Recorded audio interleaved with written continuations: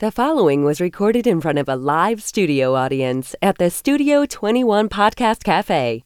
This is the United Podcast Network. Oh, yeah! This is the Cigar Authority. Have you any imported cigars? The authority on everything cigar in and out of the cigar industry. We're on a mission from God. With your host, a jelly donut? David Garofalo. How did it get here? Mr. Jonathan. I hear you, and I care. Barry Stein. I can use my spare glove compartment underwear as a napkin. And Ed Sullivan. They don't have a listing for Mr. Wonderful. What spelling did you use? It's time to light 'em up. Smoke if you got 'em. It's time for the Cigar Authority. I got a fever, and the only prescription is more cowbell. Light 'em up, light 'em up, light 'em up, everybody. Saturday, July 21, 2018, broadcasting live from the Studio 21 Podcast Cafe. And today I'm back from the biggest cigar event of the year. I spent too much money. I ate too much. There was a virus, a fire, a flood, and some thought it was optimistic. We're going to welcome to the show John McTavish from Canada, who will share his views with me of the 2018 IPCPR. And you're listening to the Cigar Authority, now in its 9th year, making it the longest continually running cigar podcast. Awarded the Ambassadors of Cigars by Cigar Journal magazine. Awarded the Top 10 Educational Podcast by Podbean 4 years in a row. The Cigar Authority is the most listened to cigar podcast in the world. Cigar radio at its finest, the Cigar Authority is a proud member of the United Podcast Network. Catch the podcast on demand at any time or our daily blog on thecigarauthority.com. I did it better. Yeah, I heard you do it. Let's welcome, they call him the Conscious Canadian along with other things, even different last names. But right now it's John McTavish from Canada. Can you hear us loud and clear?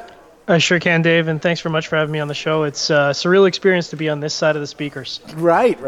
So you've been in the cigar business on all different aspects. You start as a consumer, then you blogging and doing podcasts. And was this your first show on the other end of actually buying cigars? I did a little bit of it last year. Okay. So, I'm sure as you were well aware, Dave, I must be insane to try and wear two hats to the show because it's hard enough as a retailer to wear that one hat. To try and do it as media I don't know what's wrong with me. I need to get my head checked. I was going to ask you to do the same. John, I want to address the elephant in the room. We have to talk about Barry because he's right there. Yeah, man, I'm right here. You seem to have changed your last name in record time. I'm wondering if you could offer one of our panelists here some advice on how to do it and do it quickly. Sure, absolutely. I think the key is not to have any prior convictions. So number one, when you're fingerprinting, now it's all out in public. Number two, it's very helpful to leave a $100 bill on the table and turn your back to the $100 bill on the table. All right. Never hurts. Should he have mushroom stamped instead of fingerprinting? Pardon me? Should he have mushroom stamped instead of fingerprinting? Because I think that may... Whatever you can do. Oh, all right. So why'd you do it? Why'd you change your name? So I'll give you the short answer because I don't want to bore the listeners, but the short answer is that my last name, Reiner, came from my stepfather. He and my mom have been divorced for a very long period of time, and I'm getting remarried because I didn't learn the first time.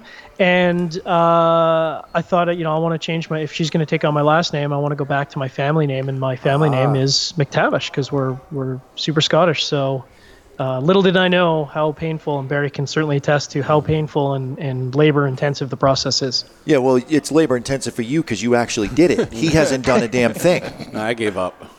You've officially given up. I've officially given up. I'm honestly considering changing my name to Mr. Jonathan so it shows up on my license, and I think I can get it done in under a month, and then I'll change it back. In 2 months, I'll have changed my name twice, and you won't have done it in 2 years. Good luck. You don't know what your last name is, though, do you? Do you know what your real last name is? Stein. Is that your real last name? No, my adaptive name is Scottish or Irish. But you don't know what it is? Yeah, I just rather not say at this point. Go with McTavish. There you go. There you go. Then you guys can be related. Absolutely. Okay. So I saw you at the show, and I wanted you to smoke along with us, so you should have the 2283. I sure do. Do you have that? So you've heard the show before, right? You've heard this show? Absolutely. Long time, first time. Okay. So we maybe do it different than other people, that we are those stupid people that say we taste these things, because we do. Some of the things Jonathan says I don't know about, but actually sometimes I think he nails it, so we'll see how he plays along. So, Barry, what is this cigar? Yep. So today's first cigar is 22 North by 83 West, and it's manufactured in Honduras by J. Fuego. The size that we're smoking is the Epicure, which measures 4 7/8 by 49. It features a Brazilian Corojo wrapper, Costa Rican Corojo binder, and fillers consisting of Nicaraguan Corojo, Honduran Corojo, and Dominican Corojo. It's part of the Cigar Authority care package for the month of July, and a single cigar price is $6.49, while a box of 20 is only $109.99, which is a savings of almost $20 or 15% off the signal price at twoguyscigars.com. If you're too far away from a brick-and-mortar retailer that carries it, try twoguyscigars.com. That's the number 2, guyscigars.com. So we're looking at a 5 tobacco blend, all Corojo seed, grown between his father and his uncle, who were the original people, along with the Aroa family in El Corojo, Cuba. They take the seeds. The Aroas do it in Honduras only, and the Fuego family have done it in 5 different countries. They have certainly sown their seed in many countries. Okay, so right now it's the official time to cut a cigar. The official cutting brought to you by Perdomo Cigars. Perdomo is the brand. While all other brands were raising prices, Perdomo cut out the federal S-chip tax and actually lowered them. Perdomo Cigars, they stand for quality, tradition, and excellence. Excellence. And a big congratulations going out to Natalie Perdomo. I don't know if you caught that. I saw that this morning. Who is getting married. So isn't that awesome? Her brother got married 50 days ago. About. And I went through my crystal ball at the table, and I said, she's next, and it's going to be fast. But I figured first of the year maybe, but it was really fast. And that's a smart man that, because she's a catch and a half. Beautiful, smart, and probably financially doing good. Yeah. I think she's got it all. So congratulations. She's a good girl, and I'm very happy for her. So, okay, Mr. Jonathan, give it a cold draw taste before we light it up. Wheat and sunflower seeds. Your name's not Mr. Jonathan Dinkus. But I didn't want you to look bad by being wrong. There's a slight musty component that's probably coming from the Dominican tobacco. Very subtle barnyard. No wheat whatsoever. What was the other thing you said? Sunflower seeds. Yeah, that's wrong too. So, John, help us out here. How crazy are we? I like to get crazy just to make the manufacturers crazy with all the notes you taste, but I have to agree with the barnyard, and I'm also getting a little bit of sweet hay out of the cold draw. All right. Hay and wheat, very similar. You're very similar to hay and wheat. All right. This this lighter resembles me. What do we have here? Well, we have the Big Buddha Yeah. by Vertigo. This is just about the biggest ass tank of the big ass tanks. It's massive, and this massive tank is fueling 4 jets. You've got on the backside a flip-out bullet punch and easy adjustment at the bottom. This is the Vertigo Buddha. It retails for $39.99. I think it's safe to say this has the big fat ass tank. Right. So if you saw the videos, the Yes. guy screwed up the line and he was calling it a fat ass tank. So officially, it is not the. It's not true. Because the people at the company don't even know it. So You got the wrong guy. That's what you did. You didn't do like I did and go find the guy that came up with the big ass tank. I found line. him. He's sitting right beside me. That's who that guy is. But anyway, yeah. But you did pick up a new lighter on that video. I noticed that. I brought it back. I just did that for fun. I was playing around. So, how long have you been going, John, to the IPCPR or even maybe RTDA? I mean, have you been around that long? Unfortunately, I haven't been around that long, but this was my 4th IPCPR, and I still haven't learned. So, right. There's a lot to learn. There's a lot to cover. And wearing multiple hats. Listen, I went in one year as a buyer, a seller, a guest speaker, and media, and the media. And it was ridiculous. So I have to start chipping away at. There's only so much you can do in an 8 hour. There's a hard time letting other people do stuff. Is really what it is, John. Control freak. Control freak. Nailed it. Nailed it. What was the thought process behind Developing Palates. Where did you come up with that name? So I'm actually late to the party on Developing Palates. So that was started by Aaron Loomis and June Liu. They started the Developing Palates, I want to say a little bit over maybe a year and a half ago now. And of course, I was formerly with Cigar Federation, and I'd been with Cigar Federation for quite a number of years, I think more than 4 years. And I was just looking for a change. There's no tasty drama there, unfortunately. I was just looking for a change of venue. And Aaron and June were happy to have me aboard because I guess they don't know me very well, and I haven't driven them crazy just yet. And I think there's not cigar in the title. You'll notice there's a lot of cigar companies doing that now where they don't put tobacco or cigars in the title, so it kind of leaves it open for some other products, like we're doing beer reviews now to expand the horizons. To develop your palate. Right. If we were to make up something for the drama that happened at Cigar Federation while you left, where would we go with that? I would say former owner Logan and I got into a fight at the IPCPR. Okay. And Logan was mad because I you ended beat up him. throwing a case of cigars over the balcony of our suite at the Cosmopolitan. Okay. It sounds good. Now there's some news. That is we'll great. Go with that. We'll go with Sounds that. a little bit legit. Right. It could be. If only they were drinking Cosmopolitans at the same time, it would be completely believable. Yeah, but that would have been a little, So, Jonathan-like. But you're big into you were doing the sharing your pairing was a big thing with you? Mm-hmm. Yeah, I started that, I think that almost goes back 4 years. I kind of looked at the market and said, for the most part, I think a lot of people smoke cigars and drink something. It doesn't have to be alcoholic, but you'll often see someone with a Dr. Pepper or Coca-Cola or whoever. And I thought, well, why is there nothing addressing this in this space? No one's talking about this. At the time, I didn't see any articles from any of the magazines or any of the online publications doing anything. So I said, well, this seems like a good space. And so I decided to start a show. I think the first 10 episodes were unwatchable. And then after that point, we kind of got our legs and realized just to get sauced and go with it. And you had Barry on a few times because... Yeah, do you have to be a professional alcoholic to be invited on the show? What's with that? Yeah. Absolutely. Professionals only, you have to have a liver that can go through half or 3/4 of a bottle of Wiggly Bridge and still be somewhat coherent on the show. Very important. Yes. And I'll tell you, you're a good interviewer because you get more out of Barry than I ever have. And I've said it to Barry, Yep. right? I've listened to the show after he's on, and I said, Barry, you were so good. And he says, oh, thank you. And I go, why are you so terrible on our show? Why?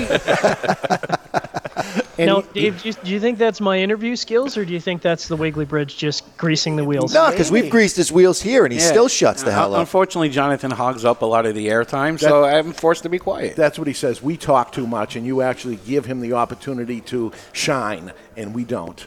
And that's part of our charm. I think last week I did a lot of talking on the show. Okay. I haven't got through the whole thing yet. But, it was that bad? No, it was very technical. And wasn't even that technical. So, as a retailer in California, as close to California as you're going to get, Canada, what is the difference? I mean, is there a product there that you're looking at that you cannot get anyway? You go up there and you say, is it okay that I'm from Canada and I want to buy the product? Yeah, absolutely, Dave. And taxes aside, which we can talk about in a bit, you're right. There isn't that much difference anymore between Canada and California, except for the fact that within Canada, and certainly coming soon to the United States, every product has to go through pre-approval to be imported. The importer takes care of all the excise taxes, warehousing, which is a very costly thing for them. So that does limit the number of brands that are available on the market. And certainly, you look at because you famously, I think it was about 2 years ago, you did a great calculation of the actual number of true cigar smokers in the marketplace. And I used your math to Canada and essentially found out that if you take all the cigar smokers across Canada, that doesn't even match New England. Yeah. That's not a massive market comparatively. So if you're a manufacturer and you say, well, do I service New England or do I service all of Canada at 8 times the price with all the hassle of importing the product? That's for a lot of manufacturers, that's an easy calculation to make, I think. Are people taking the product in from other countries and, gray market, the cigars in there, is that your competition, you think? That's our largest competition. In fact, we estimate that 70% or more of the product being consumed in Canada is either black or gray market. Wow. So we have it when it comes to Cuban cigars. That's the gray market or black market that comes in now, legal for actually consumers to actually get the product in now, which makes it even tougher. But that was always our biggest competition, is that people are buying Cuban cigars from outside the country. We're not allowed to sell them in. You, on the other hand, have cigar brands that maybe your customer wants that is not imported into Canada. Therefore, they have to buy them from somebody elsewhere. Absolutely. And, the biggest question we get from manufacturers who aren't necessarily in the market up here is, they always want to know, how are Cubans doing? How are Cubans doing? And I do think that the luster of Cubans, for most cigar smokers, your average cigar smoker, they'll still smoke Cubans. But if you look at our humidor facings and look at our sales, the vast majority of cigars that are moving out of the shop are non-Cubans. And what would you say the number one country is? Pardon me? What would you say the number one country is other than Cuban? Oh, Nicaragua. The international numbers of production and import in the States are closely mirrored in Canada. I'd say that they're very along the same lines. Nicaragua's number one, Dominican is a close number two, and then, Honduran and everything else. Well, I hear that in Europe also, that it's better than 50% now is non-Cuban cigars, where it wasn't that long ago that it was lucky if it was 10% was non-Cubans. They control the market. If you took Davidoff out of it, it was almost 100% of it. But now it's breaking through, and I think consumers are seeing that there's great cigars other than Cuban cigars out there now. To say nothing of the fact that you can pick up a non-Cuban cigar and, 99 times out of 100, you are going to get a very well-constructed cigar. You go and spend that kind of money on a non-Cuban or a Cuban cigar, and if you're getting, say, 50% of the cigars are plugged or have construction issues, not only is that difficult, you guys know, you have to do something as a B&M owner. A guy just spent X number of dollars in the store and he's dissatisfied. Now that's on you. So how likely are you going to be to push that product if you have to end up replacing it half the time? I wondered what I was going to do. It looked there for a while like the embargo was going to lift, and I've had so much problems with draw issues with Cuban cigars that I said, this would be the one that I think I'd say, buyer beware. We're not going to stand behind this product because it would simply lose money if a big percentage of it was draw problems, where we stand behind every single cigar we've ever had all these years. But to do that would kill us, basically. But you still find the company you work for, you stand behind the product despite that, just push it less. I think the same rules that apply to being a quality B&M owner in the United States apply in Canada. Is if a customer walks away dissatisfied, you've failed as your job as a B&M. Question for you, Dave. What do you think? Because I have a lot of thoughts about what would happen if the Cuban cigars came into the United States into B&M. Do you think, I see that as maybe broadening the market for you guys because you've got all these people who are coming in to buy a Cuban, which is possibly annoying. However, maybe they've never tried a cigar before. Yes, absolutely. Going to Cuba, I was just amazed with the buses pulling up to the stores and the little old ladies going in there and buying boxes of cigars. So yes, it would be, it would open up. Oh, there'd be a boom, but I think it would go back to where it belongs, and the quality stuff would shine, whether it be a Cuban cigar that of quality or it's going to be whatever. I'm a big purveyor into competition. I like competition. It drives me. It's not somebody that somebody comes into my marketplace and I'm looking to push away or something. I embrace it, and it's just going to make me better. To a sick degree, yeah. By the way. I think that's what will end up happening, that it's just going to make every other company stronger at that point, and possibly wake the Cubans up to say, listen, we got to step up our game. We got to age our product. We got to make sure. I saw draw machines. Were they using them? No. They were there. They have them. You got to use them. You got to make sure that they're good. You got to stay on top of it. And, listen, it's a communist country, and, you're working for the government. Government workers, for the most part, don't care like the guy that owns the company, right? That's what it seemed like to me. But, I embrace it coming in there. It's not much different than government workers here. I mean, you got the guy running the street sweeper. He doesn't care that much. He's going to get his paycheck whether the street is really clean or just a little clean. Right. As long as the street sweeper goes by, it goes by. Yeah. So you've been to Cuba a whole bunch of times, right? Oh yeah, quite a number of times now. Absolutely. And you've gone to the other countries where you see the production there. What do you think major difference of how they do it? There's some subtle differences, but I think there is some major differences. I think if you look at even some of the maybe not best run factories in Nicaragua, if you look at their processes, they've obviously put some serious attention to detail to making sure not only are they maximizing production, but they obviously care a lot about quality. You definitely sort of see that mañana approach to cigar manufacturing in Cuba, where look, they're there for their 8 hours. They're going to roll X number of cigars. Maybe they care, maybe they don't. But certainly the pace of operation is vastly different. And like you said, maybe there is draw machines. I've seen them. I just haven't seen them in active operation when I've been there. So, yeah. All right, so let's get to IPCPR.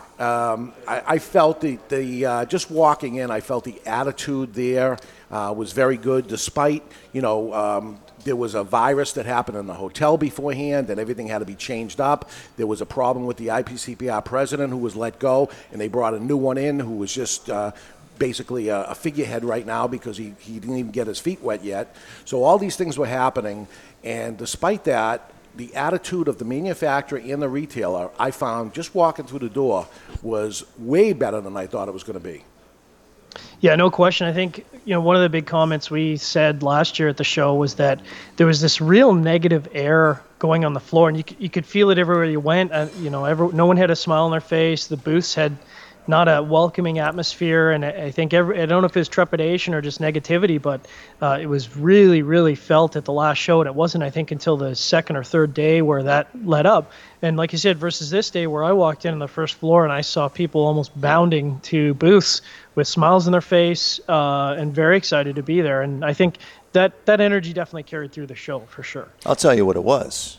I wasn't there this year. That was it. Everybody was very happy. He went like 6 years in a row, so that was one plus. I was going to ask you, you seemed like you were in a phenomenal mood the whole time you were there. Everybody was Mr. Jonathan not being there that part was of the reason? Plus too. But he didn't have me yelling at him he wasn't eating enough broccoli. When everybody's down and everybody's complaining, I'm listening to it over and over, it brings you down too. So if everybody steps it up, and my God, be happy. This is the Super Bowl as far as I'm concerned. Did you go to any of the meetings and things like that the day before it opened? I didn't go to the meetings the day before. I did go to the welcome breakfast and the Marcus Luttrell. Marcus Luttrell, is that right? The guest speaker who did a phenomenal job. Yeah. So I found more than any previous show, we were kind of pulled in about 18 different directions before the show and after the show every evening. It was all we could do to sort of go from event to event. And, you don't want to get that call, hey, how come you hate me? You didn't show up to the event we invited you to. So, right. So let me tell you, the day before, and this is an important thing for the IPCPR to know, you're kind of setting the stage at that point. And what was previous years was, oh no, the world's crashing, it's coming down, FDA is going to kill us and all this. What we had for speakers was uncovering growth opportunities. So you'd go to that seminar and it'd show you ways to grow your business. You walked out of there with some ideas and you're feeling good. Later came visual merchandising, which was really nice to see, and give you a lot of ideas and you feel good. Followed by the world premiere of Hand Roll the movie. Did you catch it?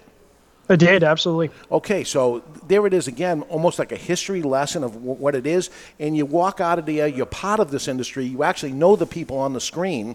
Every single one of them, I know them. And they tell their story and they say how things are. And there was a little bit of FDA thing in it. But for the most part, I think you left being proud that you're part of this industry. And this is the day before the show opens. It's like the weigh-in where you watch a little bit of the drama, you get hyped up by the hype guy, and then you wait a day and you go in for it. They set the mood at that point. They set the mood. Then it goes to the opening party from there, and from there is the trade show is going to open, and I think everybody's uplifting. So you got to set yourself up for the direction you want to go in. You bring everybody down and then say, okay, open the show. I remember one year, 1997, it was Cigar Aficionado did the breakfast. And they read off all the numbers of how the growth was in the industry. And it was a major jump that ended up happening, and everybody felt good. But they wrapped it up with, listen, this is unsustainable, and the bottom fell out, and it's over. And this thing's coming crashing down, and that's how they left us. And then we walked in like zombies into the trade show, and it was the end. you felt that way. That's how they brought you into it. It was a major error on there, and no, did they cause it? No, it wasn't the direction it was going into. But you didn't have to really rub it in everybody's faces and bring them down. These folks on the other side of that door were selling cigars for a living, and everybody went in and, I better go easy. I talked to manufacturers who told me their first day of the show this year was bigger than last year's whole show.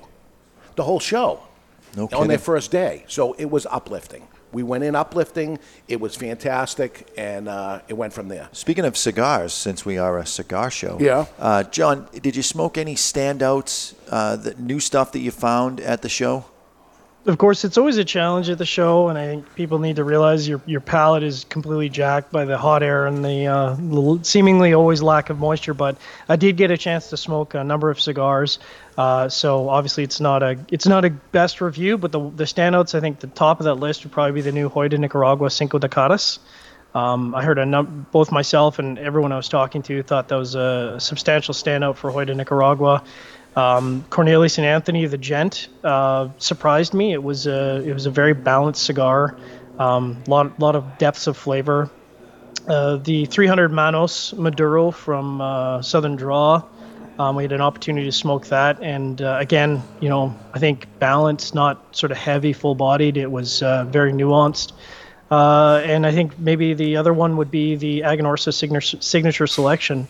But I always say, if you throw Aganorsa tobacco in something, you kind of have to work hard to make it a poor cigar. You're starting with pretty quality materials. Where do you fall strength-wise when you are picking out a cigar for yourself? Are you lean toward the mild side, medium, full-bodied? Does it matter? I'm a bit of an animal. I like to smoke the whole range. So I'm with Barry. I can light up that Dark Antonio first thing in the morning and just go to town. At the same time, I absolutely love more than anything a really balanced, light Connecticut shade blended cigar. So I'll smoke the entire range, and it ends up being pretty odd to see me go from a super full-bodied cigar to a super light-bodied cigar. Yeah, two of those cigars you mentioned, I sampled and bought. And it's tough because how do I go from every single booth and figure out what I'm going to buy? I end up taking a lot of stuff back with you. How many can you go through? But I did get that Aganorsa Leaf Signature Selection, smoked it, was fantastic, bought it. Which should be coming next week to twoguyscigars.com. And the Hoy de Nicaragua Cinco de Caras. That's their anniversary cigar, right? 50th anniversary. Yeah, it's... Really good. Yeah, not sure on when that's shipping yet, but Aganorsa we should have next week. Those were two. It's really tough, and I even said to manufacturers before, listen, why don't you send me the cigars beforehand? Right. Let me take my time and smoke it before I end up getting it to buy, because I'm putting down a really nice cigar to light your cigar. I'm 8 deep in already. It's only 11 o'clock, and here we, it's very, very tough to end up making a calculate as a buyer. Different as if you're going to review the cigar or something, you're going to sit there and review it. But the tough thing is you can only cleanse your palate so many times. At some point during the day, you are coffeeed out. Yeah. And you're in Las Vegas, so you almost can't drink enough water, but the water just doesn't cut it. You need something that is a little bit more aggressive as far as cleansing that palate and cleaning it off. Very tough. Well, a bottle of Pellegrino would be helpful. You got the bubbles, what have you. That makes me gassy. But listen, the manufacturers are really looking for the guy buying, right? And he wants it. So now at that point is, okay, I'm going to try it later on or whatever, and then I see the guy 2 hours later, have you tried it yet? No, I haven't. And now, what am I going to do here? And then I got to put it in my pocket and say, okay, this is the next one on deck. And then something comes along, and I don't get it to it, and I see the guy the next day. I'm like, I didn't do it yet. It makes it very, very tough. Everybody looks at this as, oh my God, you're going to go to the trade show and you're going to smoke cigars all day long and stuff. That gets old. 3 hours into it. You're going to waste a lot of cigars because you're going to smoke about an inch, and someone better really capture your attention in that first inch, or it's over. Right. You got one quick shot at doing that. What do you think of this? 2283. Is this doing anything for you? I think this is a really interesting cigar. Considering the amount of Corojo, I'm shocked at the balance. I was really expecting a very spice-forward cigar, and instead it's got a lot of creaminess, a lot of nuttiness. I mean, there is a little bit of spice there, but it's kind of It's almost like when you put a little bit of pepper or hot pepper in cooking. It's underneath there. It's not blowing your tongue out after you take a draw. I had the pleasure of trying all 5 of these tobaccos separate. Going through the process with this cigar, which was pretty interesting. Don't like this, this one's good. Don't like this one's good. And then you put it together, and this is what you got. And you need some of this. It's interesting that sometimes tobaccos, especially Corojo, can cancel each other out. It's not like having 2 hot peppers where you add a jalapeno to a habanero and now you're 1.5 times hotter. The Corojo spice can sometimes offset itself and present. You end up with the sweetness more than you end up with the spiciness, at least on this. Yeah, even on the retrohale, there's not a lot of spice going on. It's smooth, it's woody, it is nutty, like he said. I'm picking up burnt saltines. I don't know if anyone else is getting that. You get them really toasted. Obviously. And then a dark roasted peanut butter just spread on top of those burnt saltines. Yeah, it's sticking in the roof of your mouth. Does it stick to the roof of your mouth? Peanut butter typically does, but then I got a trick. Yeah? Yeah, you store the peanut butter upside down. Keeps the oils from separating. Really? Yeah. All right. We're going to take a break right now. You're going to stay with us, right? I'll take that as a yes. Absolutely. Okay.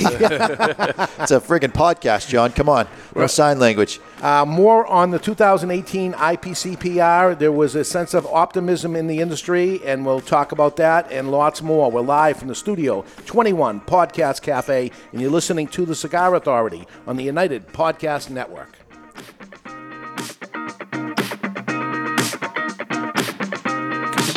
There was a time when cigars were the hallmark of elegance and success. In this time gone by, the aficionado would revel in opening a beautiful box, only to find their favorite celebratory smoke emblazoned with a heritage-laden band. It's time to put the bundle down and travel back to this golden age. For your voyage, may we humbly suggest the only cigar worthy of being packaged in a handmade marble box. Berlin Wall Series from Hammer & Sickle. Live well. Romeo San Andreas by Romeo y Julieta. The Romeo y Julieta love story with a bold and modern twist. America's favorite love story takes on a modern zeal with this A.J. Fernandez collaboration. Romeo San Andreas by Romeo y Julieta, crafted in Esteli, Nicaragua, is a contemporary take on the rich and robust profile of the Romeo by Romeo collection. This exceptional premium offering employs an aged San Andreas wrapper, considered one of the most flavorful leaves used in today's premium cigar market. Handcrafted in Nicaragua by cigar master A.J. Fernandez. Full-flavored, dressed in a stunning San Andreas wrapper. Rich and bold profile with notes of dark chocolate, spice, and licorice.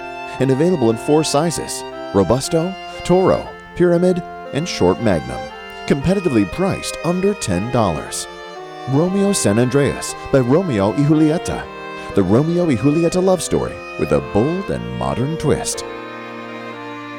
It's an exquisite day here at the Jensen Estate patio overlooking the 13th green. And we're underway. Jim Jensen has chosen his favorite stick. The Diamond Crown No. 4 by J.C. Newman. See the way he holds the cigar, Tom? Mm-hmm. Excellent balance and heft. Ooh, he's eyeing the silky Connecticut shade wrapper, fermented twice for the smoothest, richest flavor. And hand-rolled by the Fuente family with a blend of 6 to 7 distinct Dominican and Caribbean basin tobacco leaves. Each lovingly aged for at least 5 years. Oh, now Jensen's lighting up the Diamond Crown. He's got a precision burn, Tom. Those highly complex flavors with hints of dark chocolate really deliver, Bill. Yes, like all cigars in J.C. Newman's premium Diamond Crown line. That'd be the highly rated Maximus and the Julius Caesar. Ah, now Jensen's settling in, rolling the rich smoke through his nose. Look at the satisfaction on his face, Bill. Oh, a thing of beauty, Tom. Experience the premium Diamond Crown brand by J.C. Newman at select retailers or Diamond Crown Lounge near you. Find us on Facebook at J.C. Newman Cigar Co. or visit diamondcrown.com. I want to talk to you today about my friend Glenn Case from Christoph Cigars. I've known him for many years. Glenn is a very nice guy, one of the nicest guys in the industry.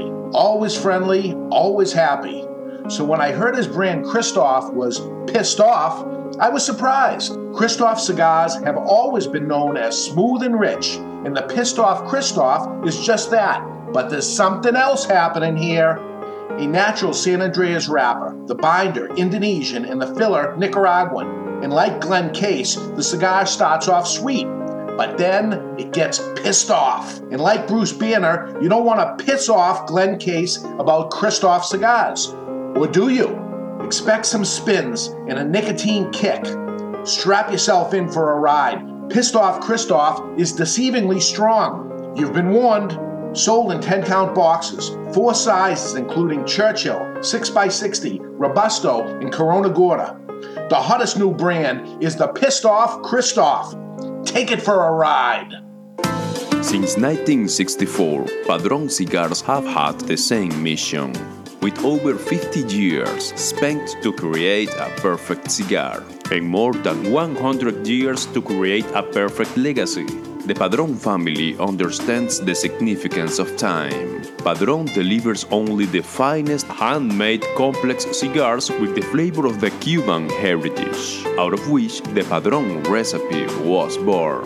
The Padron mission is simple: exceptional quality of their cigars and not the quantity produced. As a vertically integrated, family-owned company, personal attention to every detail is taken in all steps of the tobacco growing and cigar making process.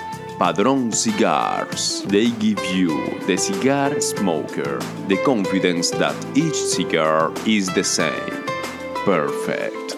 Padron Cigars. Handcrafted since 1964. I want to tell you about my friend Jochi Blanco, a 4th-generation Dominican cigar maker known for growing tobacco and producing highly acclaimed cigars for other people. As some things stay the same, other things have to change. Finally, Jochi's factory, Tabacalera Palma, has produced a cigar that not only belongs to the factory, but pays homage to the cigar rolling room known as La Galera. The La Galera Connecticut blend is special, using an Ecuadorian Connecticut wrapper surrounding a Dominican blend of Piloto Cubano, Criollo 98, and a varietal that Jochi named T112. With the exception of the wrapper, Jochi grows all of the La Galera tobaccos himself and carefully watches over every step. The flavor, smooth, but still offering plenty of flavor in all sizes, paying homage to the people and tools used in the factory. Now for the amazing part. La Galera, Connecticut has a suggested retail price ranging from $4.95 to $6 and has been awarded the Cigar of the Year by the Cigar Authority. La Galera, Connecticut, creating their own version of the Connecticut cigar because they demand more. Hi, this is Tony Serino. And this is Carson Serino. From Serino Cigars. You are listening to the Cigar Authority on the United Podcast Network. And we are back live from Studio 21 Podcast Cafe, right above Two Guys Smoke Shop in Salem, New Hampshire. Now in our 9th year, you can find the Cigar Authority on social media. Be our friend, subscribe, give us a review, good or bad, give it to us. We want to hear it. Give us a 5-star review. There we go. And Barry is keeping me abreast of the situation on the chat box. Yeah. No, I am not out of my mind. And yes, I do believe my own bullshit. There we go. With us, John McTavish from Developing Palates is with us, along with many other hats that he wears.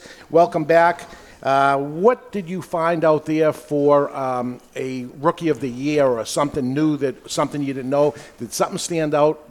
They're always asking me as I'm walking through there, what's new? Did you find any surprises? Is there a rookie out there that you didn't know about? I get the same thing, Dave. It seems like the manufacturers kind of use you as their sounding board to go out and sort of, I get the question, well, what's new? What did you enjoy?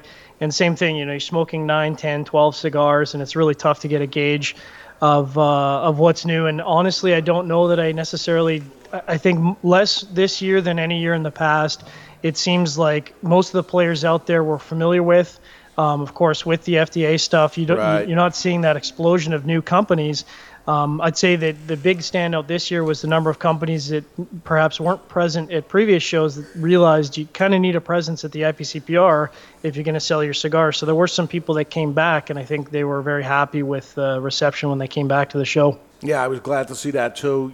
Sometimes when they're gone, you wonder if you're ever going to see them ever again. So the folks from Recluse, for instance, they weren't there last year, and there they were again. I was happy to see Scott there. And I was happy to see some of the emerging companies that, have a couple of years in, and all of a sudden you're starting to see them getting crowded. Steve Saka, for instance, he was saying to me, I got to bring more people with me next year. I can't handle it now, which is great. Yeah. Yep. Nick Melillo, I think, was the same thing, that those guys were rocking over there. They had, between music and the art and everything that was going on there, it was a fun booth, a place to go by. John, did you see any new cigarbage, any new gadgets that you didn't expect you were going to see? I am all about cigarbage. Even though I have, like you guys, I'm sure 120 lighters, I always need that one more. Right. I think some standouts for me, I don't know if you saw this, Dave, but Zycar has a new retailer tool that's available to retailers, and I thought that was a brilliant addition. It's a bleeder it has a bleeder piece in it, which every retailer needs. It's got an adjustment tool. It's got a number of different screw attachments, all in one inexpensive tool available for retailers. And when I saw that, I said, well, of course, all of our stores naturally need that. I didn't see it. I did not see that.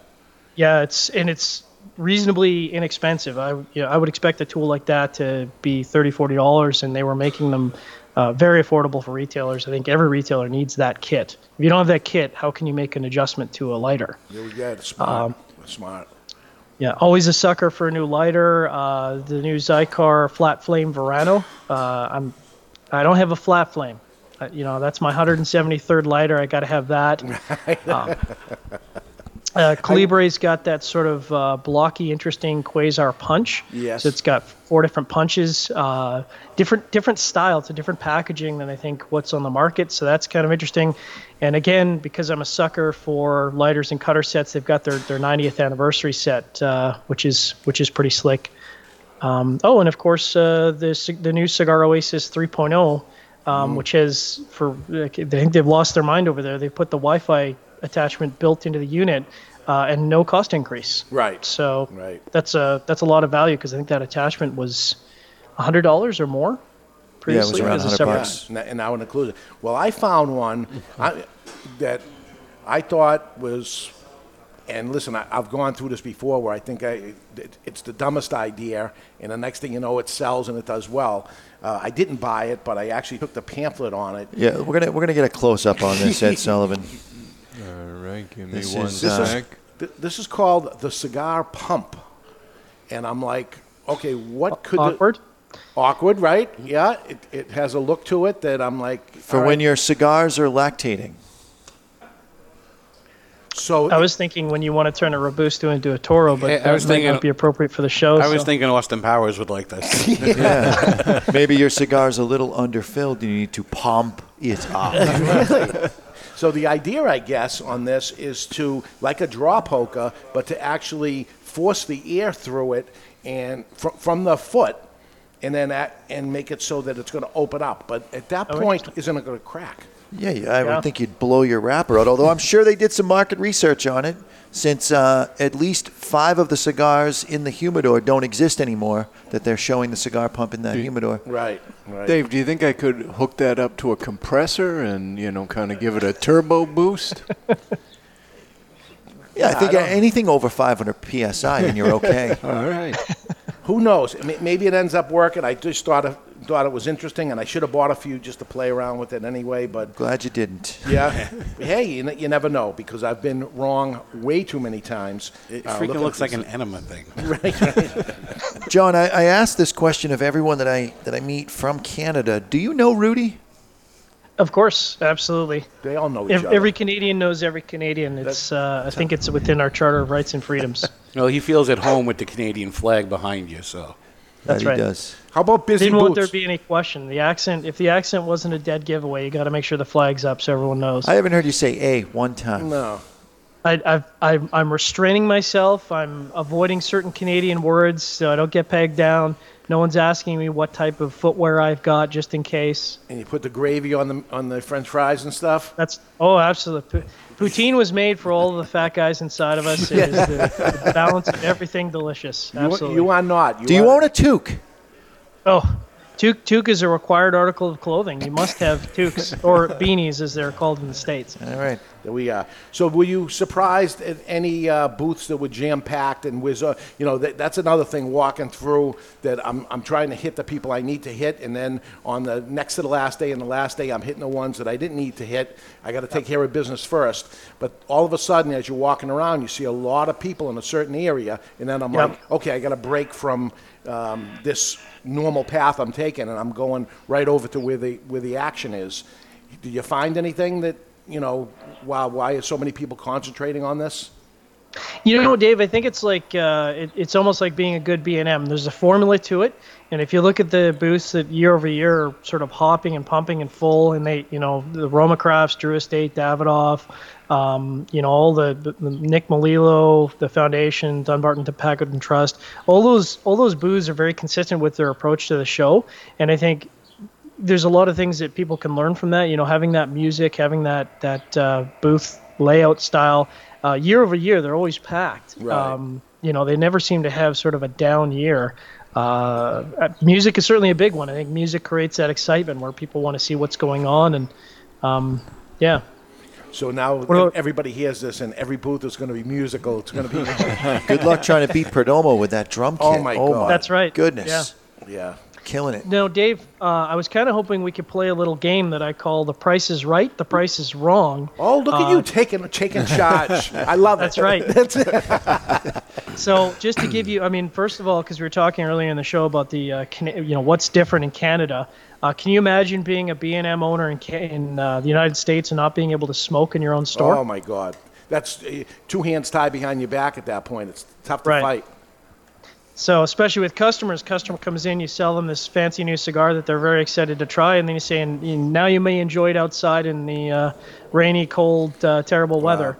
But I was kind of hoping we could shock some audience members out there who maybe don't think the FDA stuff applies to them to see just how bad it can get. Amen. Okay, give it to me. All right, so of course the rules, as always, are the closest without going over. Oh, yeah. Are these the real rules, or are they Dave's rules about being the closest without going over? Dave's the boss, so it's always Dave's rules. John, how many tiebreakers do you have? I have 0 tiebreakers. All right. It's all or nothing. Yeah. So we're gonna throw Habanos under the bus here. We're gonna start out with the most recognizable brand, Cohiba Robusto. So Cohiba Robusto, what do you guys think that retails for on the shelf? In Canada. Are we talking Red Dot or Habano? This is the Habanos, because Red Dot is not allowed on the Canadian market because of the how about that trademark issue. How about with that $90 Cohiba? Did you catch that? Mm-hmm. The Spectre, yeah. Yeah, $90. John, are we talking Canadian dollars? Yes, fake monopoly. Oh, I have to money, change absolutely. my answer. I think it's about 30% difference right now, isn't it? So this around is 1.3. All right, I got my answer. Yep, I got my answer. All right, I'm locked I know in. Barry can't cheat because you'll never find these numbers on the internet. So right, nobody would ever show them. Dave, you got honors. All right, I'm going to go $32. I'm going to say $52. I got 45. I'm going to go 57. Woo. Well, point goes to Barry. It is $51. $51 for. I was off by Robusto. 1. You were over. Only by Dave's rules. And how's this? You guys ain't getting rich from that either, right? No, not to get too into it, but we make half the margin on cigar products that American B&Ms do. Wow. Tough to stay alive. So you're talking over $1,000 for a box. Yes. Oh my God! And a Robusto. And there are people that buy boxes. Wow. Yep. Okay. So number 2, of course, a brand we all know and love, the Padron 1964 Exclusivo Robusto. What do you guys think that retails for? Again, Canadian dollars. We're talking fake monopoly colored money, not the American greenback. Carry the 1. I got mine locked in. Me too. $45 is my guess. $49. I said $44. Yeah, I went more like 35. Barry's killing it today. I think he did his homework. $49.80. What was your guess, Barry? $49. Damn it. So another $50 cigar. Cigars cost $50 a piece. Yeah. Wow. Well, it's fake monopoly money, so you can light those on fire. We don't have a $50 cigar. Yeah, 33 is the most expensive we have. Okay. Yeah. there is some light at the end of the tunnel. We're going to go, with sort of a brand that everybody knows and loves, the Drew Estate Undercrown. I don't even know what a Drew Estate Undercrown costs in the U.S. anymore, but let's go Drew Estate Undercrown. All right, I'm beating Barry on this one. All right, Barry, because what do you Barry's got? going first. $24. All right. I got 18. Ed Sullivan? 22. I have 28. Mr. Ed Sullivan wins it. It is $23, and that is actually down because they changed distribution. So that they used to retail for about $28, and now they're retailing for $23. So I would have had 2 points if they didn't change their stupid distribution. Is there a Canadian brand in Canada that they import, and would that end up saving them? Like a lot of people want that to happen in California, for instance, imported into California at factory price. So. Yeah, I think like I don't know if they're going to bring their new factory directs into Canada because again, a lot of that cost that has to be bared is the import process and the excise process and the warehousing process. That adds a lot of cost, the front end cost.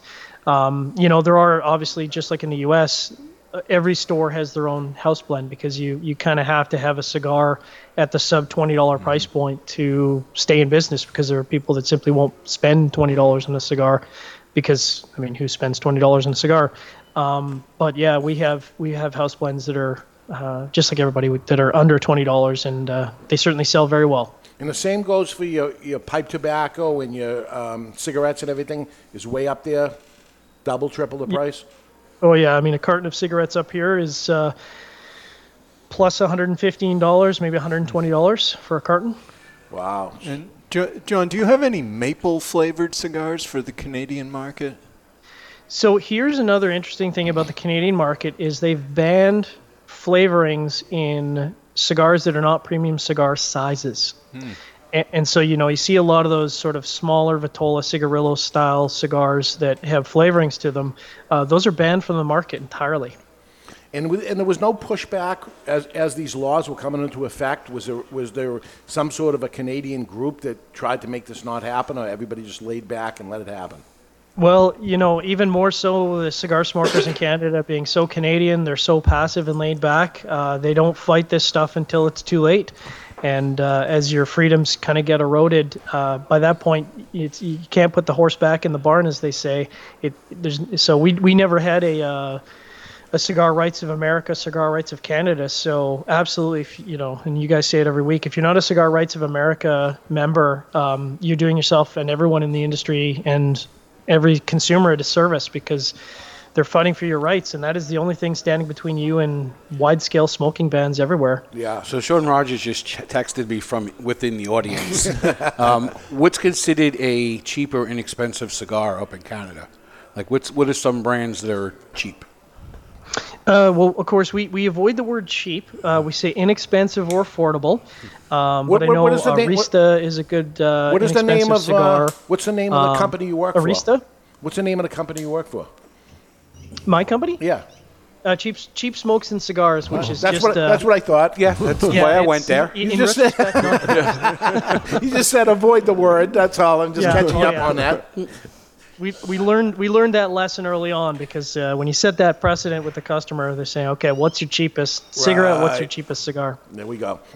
Yep. Mombacho, isn't that one of the Canadian brands? It is, and shockingly, because obviously they understand the Canadian market so well. Their products are actually priced very aggressively on the market. I'm sure that's as a result of them simply not making as much money on cigar product. But they're priced in the sort of low $20 mark, which for the quality of cigar puts them sometimes $4 or $5 under a competitive brand. So it certainly gives them an advantage. Barry, I heard a little of your news last week that there was an issue with the Mombacho name. The name Mombacho is trademarked by Aganorsa Leaf, and Aganorsa won the lawsuit. So whether or not Mombacho is going to be able to continue to use that in the U.S., or they're going to have to reach some kind of agreement, is to be determined. All right. Okay. All right. So developing palates. Now, I see rating systems everywhere. I got to beat you up on this, because absolutely the rating numbers are so bizarre to me that you look for a brand to say, oh, this got a 91 or something. This is a 95. It's a 99 or 100 in Barry's case that he passes out hundreds like they're nothing. But at least the consumer can look at that and say, okay, if something's rated in the 90s, it's really good. When it comes to developing palates, 6.7, that's pretty good. I don't know what. It's a little bit like A Beautiful Mind, when he has all those numbers kind of up in the air. Yeah. And he's trying. Aaron explained it really well during the trade show. We had sort of an epiphany to make it very friendly. So the way to think of it is, think about a consumer satisfaction survey. So 0 is not satisfied at all, 10 is completely satisfied, 5 is neither satisfied nor dissatisfied. And I think that's kind of a simple way to translate that. So when you say a cigar is a 5, you're saying, yeah, it was okay. I wasn't dissatisfied, but I wasn't necessarily satisfied. And when you start to get into the 6s and 7s, you go, yeah, no, that's, if I give someone a 7 on a satisfaction survey, they're doing very well. Okay. And when you start, I would look at as 9. 70% as a failure in the satisfaction end. But it's not. And they should be fired. It's not 70% because you're satisfied. You're. It is 70%. A 7 out of 10 is 70%. No, because 1 to 2 is like extremely dissatisfied. So a 7 would be, more than satisfied. I think some manufacturers would rather that Barry Stein take a dump on their chest than give him an 88. And he's saying an 8.8 would be a really good score. Huge. It's not. It's not. 8.8 would be huge. It's an 88. Has anything ever got anything into the 9 point something? Oh, that's a good question. I don't know that any cigar has ever gotten to the 9s. I think we had a couple cigars last year just crack into the 8s. I had a cigar that got into the 8s this year, which I'm sure I'm going to get some ribbings on. But you're absolutely correct, Mr. Jonathan. Whether you give a 91 or an 88 or a 92, I mean, we've all been on the receiving end of a call from a manufacturer, and the first thing they say is, why do you hate me? Why do you hate me? And why do you hate my cigar? It's like, well, a 92 is a cigar that is a phenomenal cigar, but you do absolutely see, well, why wasn't it a 95? Why wasn't it a 97? So if you don't know of any cigars in the 9s, why not just shift your scale and ride a sliding scale of plus 1 point on everything, and then your highest score will be a 10, and you can work your way in from there. They're getting attention because we're talking about it, and maybe there's something to that. It's just aggravating. It's not just you. Believe me, we were on the receiving end of a lot of conversation at the show. But listen, you guys do it good. The way you dig into it in a deep way on developing palates, I mean, it's a cool way. I'm not crazy about the numbers of what it is, but I love reading of the information provided. Well, thank you very much. Yeah. We appreciate that. But yes, I mean, I think, really at the end of the day, we kind of saw within our, previously rating that there was a bit of a creep towards the 9s and the 10s. And we, realized that, look, no disrespect to a lot of the cigar manufacturers out there, but every cigar can't be a 9. Every cigar can't be a 10. I think more than ever in the cigar industry, you actually have to struggle to find a cigar that isn't at the very least good, because cigar manufacturers are putting out fantastic product. If it was the 90s where everything was kind of 50% bad, I would say now you've reached a point where 50% of the cigars are good and everything else is better than that. So we, truly for quality, we are in the golden age of cigars. There we go. I got to squeeze the matchup of the week in here. It's time for the matchup of the week, brought to you by VS. VS means Versus, but it stands for Victor Sinclair. Victor Sinclair Cigars. Here's the matchup of the week. Smoke a cigar with great flavor and complexity with a poor draw versus smoke one with a great draw but one-dimensional. What say you? Ooh, that's throwing me under the bus. I'm gonna gut check says I got to go with the cigar that has great flavor and poor draw, because at the end of the day, I'm smoking a cigar for the best possible flavor possible. And you'll struggle through the draw because you're used to it because you're smoking those Cuban cigars up in Canada. That's what it is. That's right. I'm going to say that I agree with you, John. Oh, my God, he agrees with nobody. Because You can always open up a draw. You can get a draw enhancer. You or can the stab draw it. or the cigar pump. Yeah, you can pump it. You can always improve the draw of a cigar, whereas you cannot improve its complexity. So I would rather smoke something that's exceptional and deal with the draw issue than have a cigar that draws really well and is the same cigar all the way through. Should you go or should I go and correct both of them? You can go. Because you're not going to correct I'm them. not going to correct them. He's a chicken. I'm going to agree He's a with chicken. them. Really? Yeah, because a cigar that has a lot of great flavors to it, you don't have a problem buying another one. If a cigar is one-dimensional, it's one-dimensional. I smoke one-dimensional cigars. I will smoke and finish a one-dimensional cigar. A tight-drawing cigar, and you've seen me do it, I'll smoke a quarter of an inch of it and throw it in the ashtray, and I say, I'm not dealing with this. I'm just not going to deal with it. It's very impatient. See, I'd rather deal with that than deal with something that's... I know this cigar is good. I know there's a lot of flavor. There's a lot of complexity to it. All right, I'll just buy another one. It's a handmade product. A tight drawer is going to happen from time to time. Something that's one-dimensional, I'm not going to buy. I mean, we're on the losing end, Dave. But Yes, we lost. I'm with you. If it's a tight draw, all I taste is disappointment. Yeah, disappointment and fear, right? Kind of like this show. Right. It's kind of With all due respect, John. And he said with all due respect, so it's okay. All right, how do we find you in developing palates? So I'm easy. I've always branded myself as the Cigar Surgeon, so that if I change my name, you can always find me. So I'm Cigar Surgeon on all social media channels. Of course, you can find all the Developing Palates content at developingpalates.com. You have to know how to spell palette, though. It's not a piece of wood that you stack things off of, so that's very like on our important. show And then, notes. of course, yeah, and of course on YouTube, Developing Palates as well. All right, thank you so much for coming on. I'd love to get you here face-to-face someday, show you the Absolutely. place and have some if you're ever around. Thank you so much. We're going to take a break. When we come back, we have more thoughts on the 2018 IPCPR with one of the biggest cigar retailers in the world, Jeff Borysiewicz from Corona Cigar in Florida, and the grower of Florida Sun-Grown Tobacco joins us live in studio.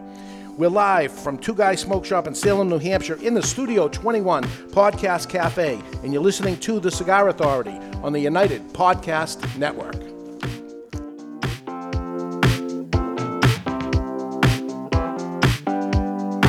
Stepping into the aging room has a new meaning at Aging Room Cigars, as Rafael Nodal has traveled to Spain, where the idea for Aging Room Solera was born. The Solera method of aging has been used for centuries in the making of wine, sherry, brandy, and rum. The method mixes different vintages, allowing them to age together. For Aging Room Solera, Rafael takes several tobacco vintages and puts them in bales, where they age together for another 12 to 18 months. This allows the tobaccos to marry for a longer period of time.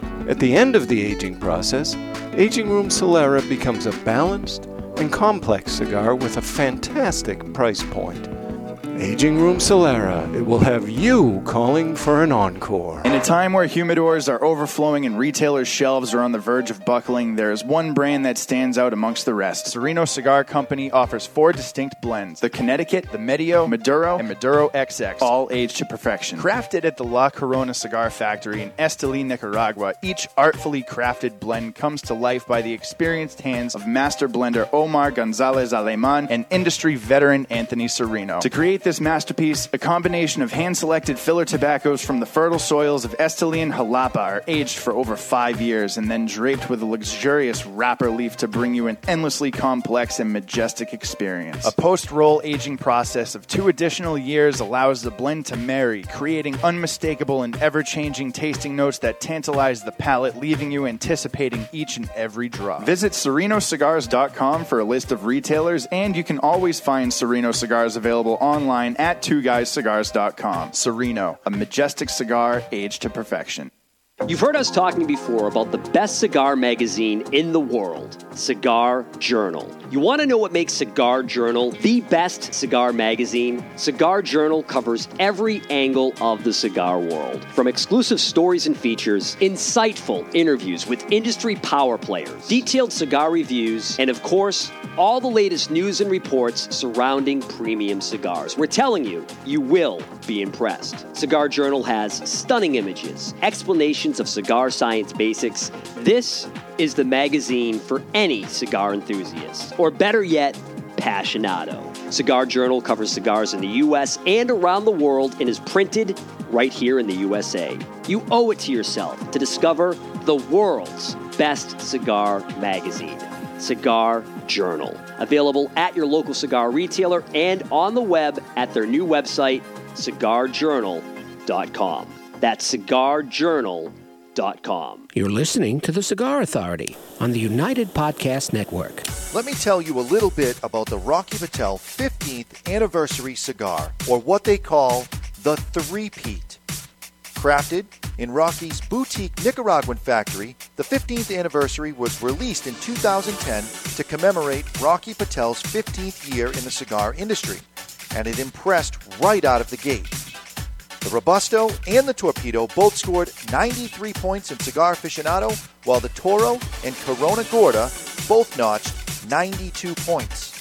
The Rocky Patel 15th anniversary is a robust cigar with notes of toasted spice, roasted coffee, and almonds. Rocky Patel himself has referred to his 15th anniversary as the decade on steroids. The 15th anniversary has also been named to Cigar Aficionado's top 25 cigars of the year list on 3 separate occasions. Rocky's only brand to accomplish the three-peat. Rocky Patel's 15th anniversary, Rocky Patel's 15th anniversary, Rocky Patel's 15th anniversary. The La Galera Habano uses a classic wrapper on a staple cigar for a classy company. Hi there, this is David Garofalo of the Cigar Authority, and I need to tell you about La Galera Habano. The La Galera Habano is an authentic cigar elaborated with the hands of the best cigar rollers of Tabacalera Palma in the Dominican Republic. Blended around an outstanding, flavorful Ecuadorian Habano wrapper, the Dominican-grown Corojo binder, and the filler made up of Piloto Cubano, Criollo 98, and Piloto de Oro, creating a medium to full-bodied, attractively consistent, and aromatic smoke that envies no other. I love this cigar. Have you tried La Galera Habano yet? Well, what are you waiting for?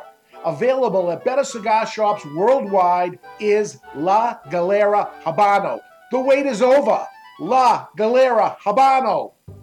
Justo and his father Julio Eiroa are continuing the tradition of growing authentic Corojo and now bring you Aladino.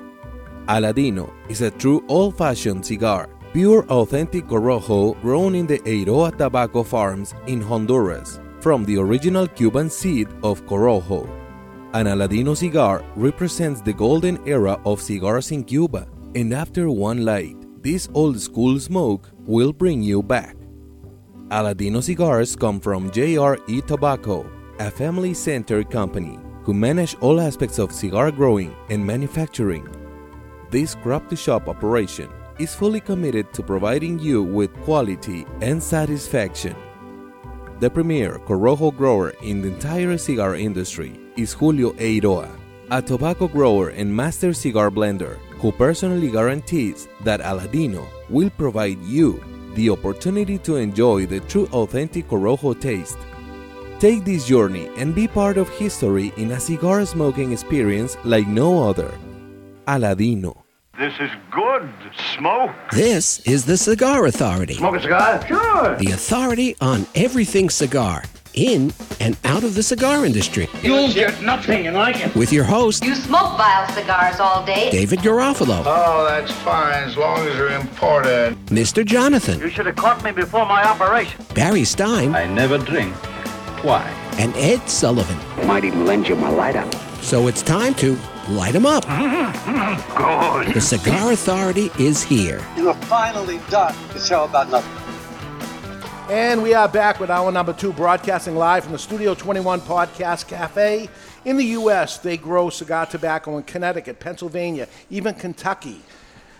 But they grow more than oranges in Florida. They're now growing Florida sun-grown tobacco, and with us is not only one of the biggest and best cigar retailers in the world at Corona Cigars, but also a tobacco grower of FSG, Florida sun-grown.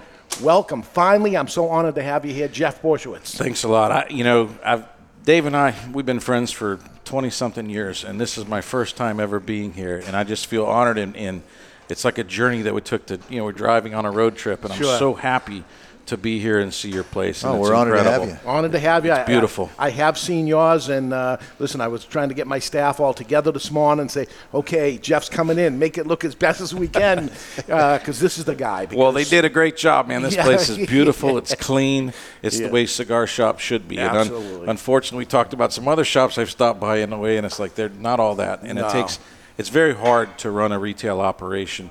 And people don't know all the little details you got to get right. And we make it look easy, but it's difficult, and it's hard for us, and it should be hard for them too.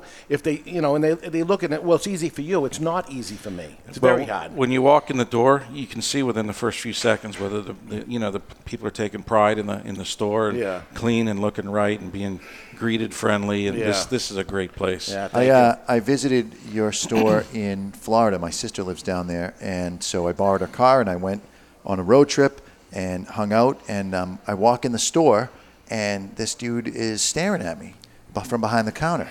So I go up and down the aisles, and I'm like, he thinks I'm going to steal something. So I'm keeping my hands where he can see them. Yeah. I'm not touching anything. I mean, everything was beautiful in there. The whole inside was all humidified, so everything was out. So I'm walking up and down, and I pick out a cigar, and I don't go anywhere near my pockets, and I hold it up, and I walk up to the counter, and I set it down. I'm just being careful because I know what it's like. You suspect someone stealing, and he goes, I know you.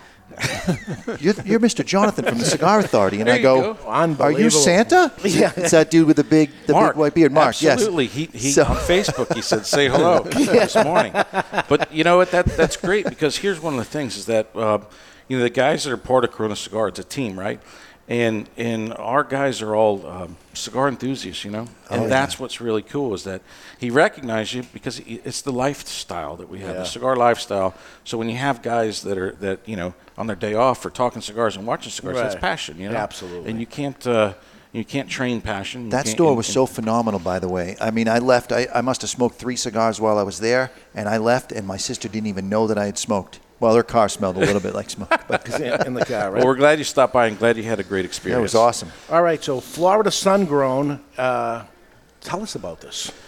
Well, what happened is that the United States used to have 2 primary growing regions for premium cigar tobacco. It was Connecticut and Florida, and they competed head-to-head for years. How long ago in Florida? Well, it started up before the Civil Wars in the early 1800s. I never remember it. I've been around for 33 years, but it was no Florida. What happened is that in the New England area, you had lots of tobacco growing. There were a lot of cigar manufacturers here, too, believe it or not, Pennsylvania and other parts of this region. And there were cigar factories all over the United States. Sure. However, the majority of cigar factories actually were in Ybor City and Tampa, and also there was a big one, and still is in Jacksonville, Swisher. Now Swisher had the King Edward brand, and then Tampa had Hava Tampa and loads of other brands. So you had the shade industry of shade tobacco. Believe it or not, the technology of growing shade tobacco came from Florida. It didn't originate in Connecticut. Wow. Neither did the cloth. The cloth originated in Florida too. It was a South Georgia cotton gin that manufactured the cloth because kidding. But I got to tell you this: we stole the technology. It was from Indonesia and Sumatra. They had wooden slats. That's how they grew the tobacco under that, and it was Sumatra seed. Okay. So they brought that back to Florida. But there was 2 types of tobacco grown in Florida. One being Cuban seed, and the other one being the Sumatra under the shade. So it had been around for 150 years, and if you follow the history of cigars in the United States, back in that 1900s, there were people smoking millions of cigars. Yeah. Tampa made 350 million cigars a year on its own. Wow. Now the entire premium cigar industry in the United States is 350 million. Yeah. Okay, so that puts it in the scale how many cigars were coming out of just that city, and so the majority of that tobacco originated in Florida. Wow. So it was a big growing region, but times change. There were a lot of things that happened. You can afford to smoke more cigars when they're a nickel. That's the other thing. That's true. And so what happened is it was a very price-sensitive industry, too. And that's one of the reasons why there's only one reason no one grows cigar tobacco in Florida. It's because of the cost. Yeah. And it's the reason why no one's growing Connecticut shade in Connecticut anymore. It's because of the cost. But they also have a competitor called Ecuador, and also now they're growing in Nicaragua and Honduras under the shade, too. So that's the driving reason. It's absolutely impossible to grow cigar tobacco in Florida where you can turn a profit. You just can't do it. So, but that's why I was able to fortunate enough to come at it from a different angle. As being a retailer, we can subsidize that farm and then sell those cigars so that over time, at least it can break even. Yeah. And that's the goal. And but that's not why we did it, because that still doesn't cover all the work that you do. Yeah. And all the, these tobacco barns, we didn't start off with. When you drive through Connecticut, you see barns that are there for 100 years, right? Yeah. To build a new tobacco barn, that's $100,000 just to build a barn. Plus, they use tractors that they've had for 50 years. A new John Deere tractor is $80,000. And then, you start adding all these equipment costs, it's very expensive. So we did it for other reasons, just because we wanted to bring back, I've been real active in politics and stuff. And, when we're in D.C., what do they ask? Hey, where's how many cigar stores are in my district? And yeah. You can sit there and tell them about how many jobs it is in Nicaragua and Honduras and all that. But honestly, they could care less about that. They want to know about American jobs. They want to know about American culture and American history. So it's like, we should bring back Florida tobacco. And that's why we did it. We wanted to have an ingredient that when you make a cigar, that it's a new ingredient that manufacturers have to work with. Now, this has not occurred. I don't know when the last time it has occurred where a manufacturer had a new tobacco to work with. Perhaps the most recent might have been Cameroon, which would have been in the mid-1900s. Right. So we were able to bring back a leaf that guys used to use on a regular basis that's no longer there. And the analogy I use is like having a great chef where he's got, lobster and steak and pork and whatever else to work with. Well, we just added, let's say, duck to his list of things that he can work with. Yeah. So that's where, that kind of gives a reason why we did it and where we're at. And at the end of the day, none of this would work, though, without support of, Americans wanting to say, listen, I know it costs a little more to grow cigar tobacco, but we're willing to do it because we want to, we want to smoke something different. And so these must retail for like $37. No, I think that's $14 for that size or $15. That's very reasonable. Yeah, that's in New Hampshire and Florida. Yeah. Places that don't have cigar tax. But it's we tried to keep it reasonable as well. But it's very expensive to grow. But we're doing it for other reasons. Well, and I want everybody to know that there is a Cigar Rights of America out there, and you're the reason why there is. Me and Keith Park. Yeah. Yeah, because this was his vision of what it is. We need to get the consumer engaged, and you put this together. And listen, there was a handful of us working to try to keep taxes down and try to keep our rights going, and you went over and above into a whole different direction, and you put many, many years and time into it. So thank you on behalf of everybody that listens to us. So it should go to where it belongs. I really appreciate that, but also one of the reasons why that occurred was because of a lot of times people don't realize when you talk about the government, what happens, they create policies and they're reactive to it. Mm-hmm. And, I was in a pickle there when that S-chip came about, and cigar tax was supposed to be, went from 5 cents to $10 and had a floor tax. Yeah. Dave and I are very similar. We have a lot of cigars in inventory, and we were faced with an incredible potential, an incredible tax bill, and we were in the middle of building another store, and we literally had the underwriters of the loan for our store pull the loan away right when we started construction. So I was like, I was going to be the first casualty in the cigar industry due to S-chip. Panic. So it was total panic mode. But I tell you what, that's what made the message resonate in Washington, D.C. When somebody comes from, and it was an older staff member, a guy in his 50s, which let me tell you, when you go to Washington, D.C., it's very rare that you see a staff member that's over 25 years old. The people that write our rules and the legislation, our government, most of them are fresh out of college, and they're highly intelligent, book smart, but they don't have any real street experience and the impact that certain things have. And it was a seasoned guy that said, you know what? I remember he was a high-ranking official in Harry Reid's office. And he goes, when we see a business card come from somebody, let's say it came from the middle of Idaho, and we see that individual made a trip to Washington, D.C. to talk to us about an issue, that raises a big red flag. It's not a lobbyist. It's not a special interest group. It's a guy that something's wrong, that there's something going on that's going to really affect him. Yeah. And there's half the stuff that's told in D.C. There's a saying, whatever, liars figure. Anyway, where a lot of times the stories aren't true. Yeah. I mean, they're meant to push a certain agenda. Correct. When you get Joe Schmo from Idaho who says, listen, this is going to put me out of business, they don't need a big think tank to tell them that. They're like, this is real. Right. Right? And so all of a sudden, people say, wait a minute, something's going on here. And that's how the whole S-chip thing bubbled up, was by doing that, because they had no idea what a floor tax would do. They had no clue. They were looking at it as cigarettes. Now, they didn't realize that it would make every retailer out there in the country write a big check that they don't have the cash to do. And so that's how this whole thing, And you're talking about a big number, but I started out in 1985 in Boston. And Before we go any further, can we cut the goddamn cigar and get it lit let's so get we it- can get it enjoy lit it up. along with Jeff? His is already lit. All right, it's time to cut our cigar. The official cutting brought to you by our friend Nick Perdomo from Perdomo Cigars. Perdomo is the brand. While all other brands were raising prices, Perdomo cut out the federal S-chip tax and actually lowered them. Perdomo Cigars, they stand for quality, tradition, and excellence. And just before we get to the lighting, the cigar features a Brazilian Arapiraca wrapper over a Honduran Habano binder, and the fillers are Florida sun-grown and Nicaraguan tobacco. So golden raisins right off the bat. Golden raisins eaten on the seashore. Yeah? Oh, yeah. Early morning, about 4:30, the sun's just starting to come up.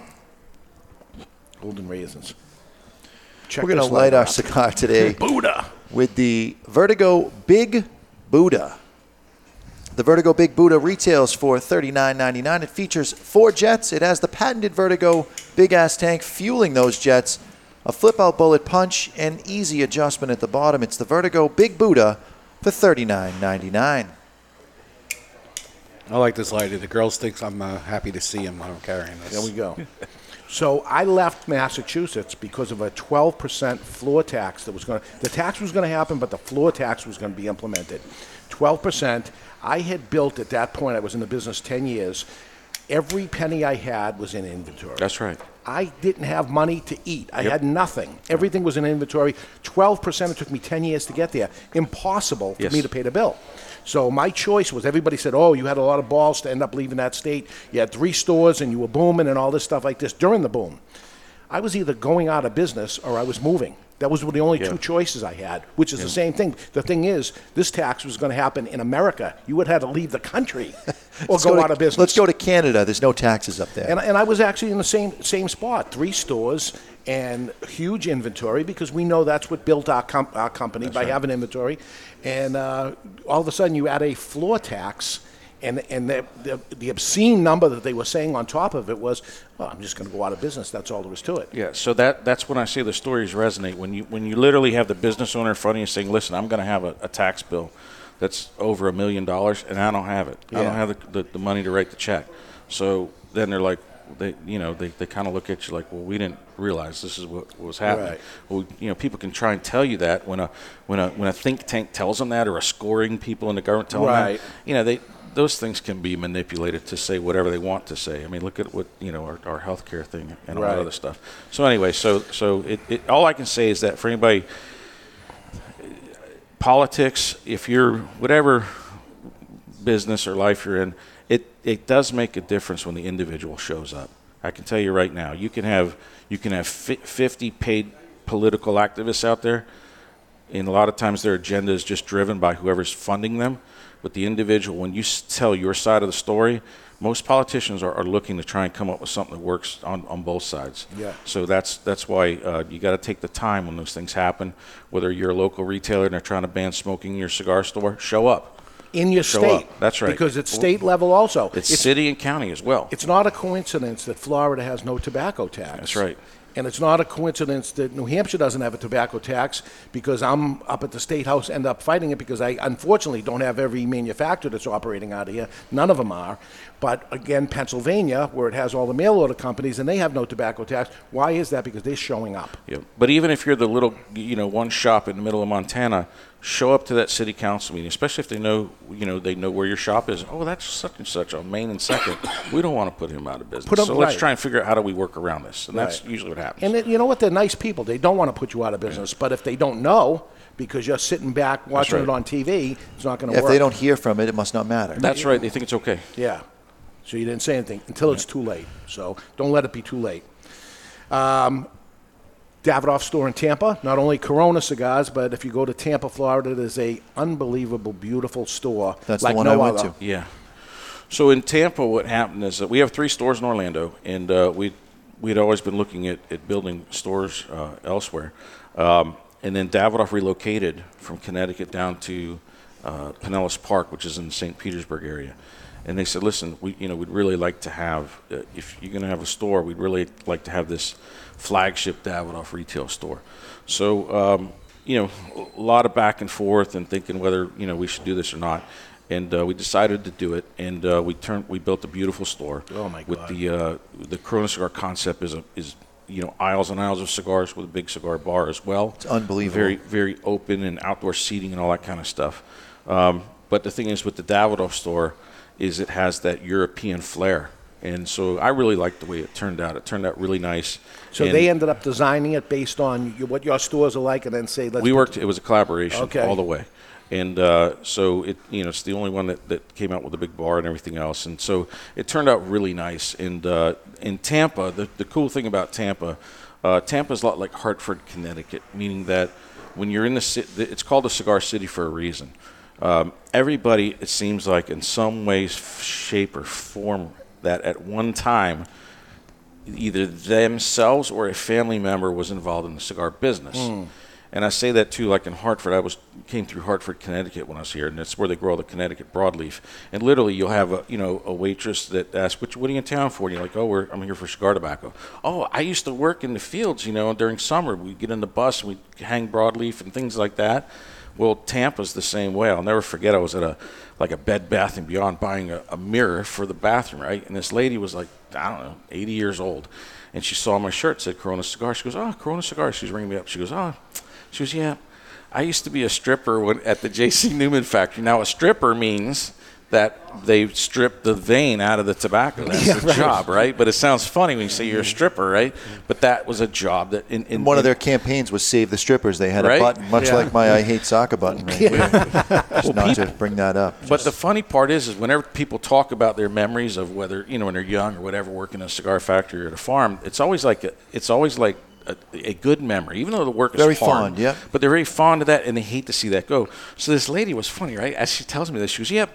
She's bringing it in. She goes, "I sent a letter to the FDA about Save Cigar City." Wow. And that's what I'm talking about. This is where it's a community. When you have a community that where it's historically, there was tons of cigar factories in Tampa, and there's only one left, and so they don't want to see that go. And I always use the analogy. It's like the last brewery in Milwaukee or the last automobile factory in Detroit. They don't want to see the last one closed up. It means something to them.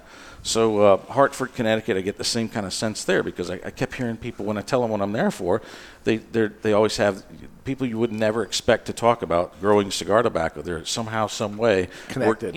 So anyway, it's a fond memory, and that's what I love about the cigar lifestyle is that people that enjoy cigars or people that had worked making cigars, it's always like it's a very positive vibe and a positive memory. Absolutely. Did you buy any of the cigar pumps, by the way? I didn't understand that one. I heard you talk, but I still don't know what it does. Jonathan tried it, but he did it wrong. He didn't have a cigar involved. I don't know what that was all about. But let's find out what's up in the cigar industry right now with Barry Stein. It's time for What's Up in the Cigar World, brought to you by Recluse Cigars. You want to know what's up? Recluse Cigars is what's up. Voted the 2015 Cigar of the Year is the Recluse Amadeus Reserva Habano.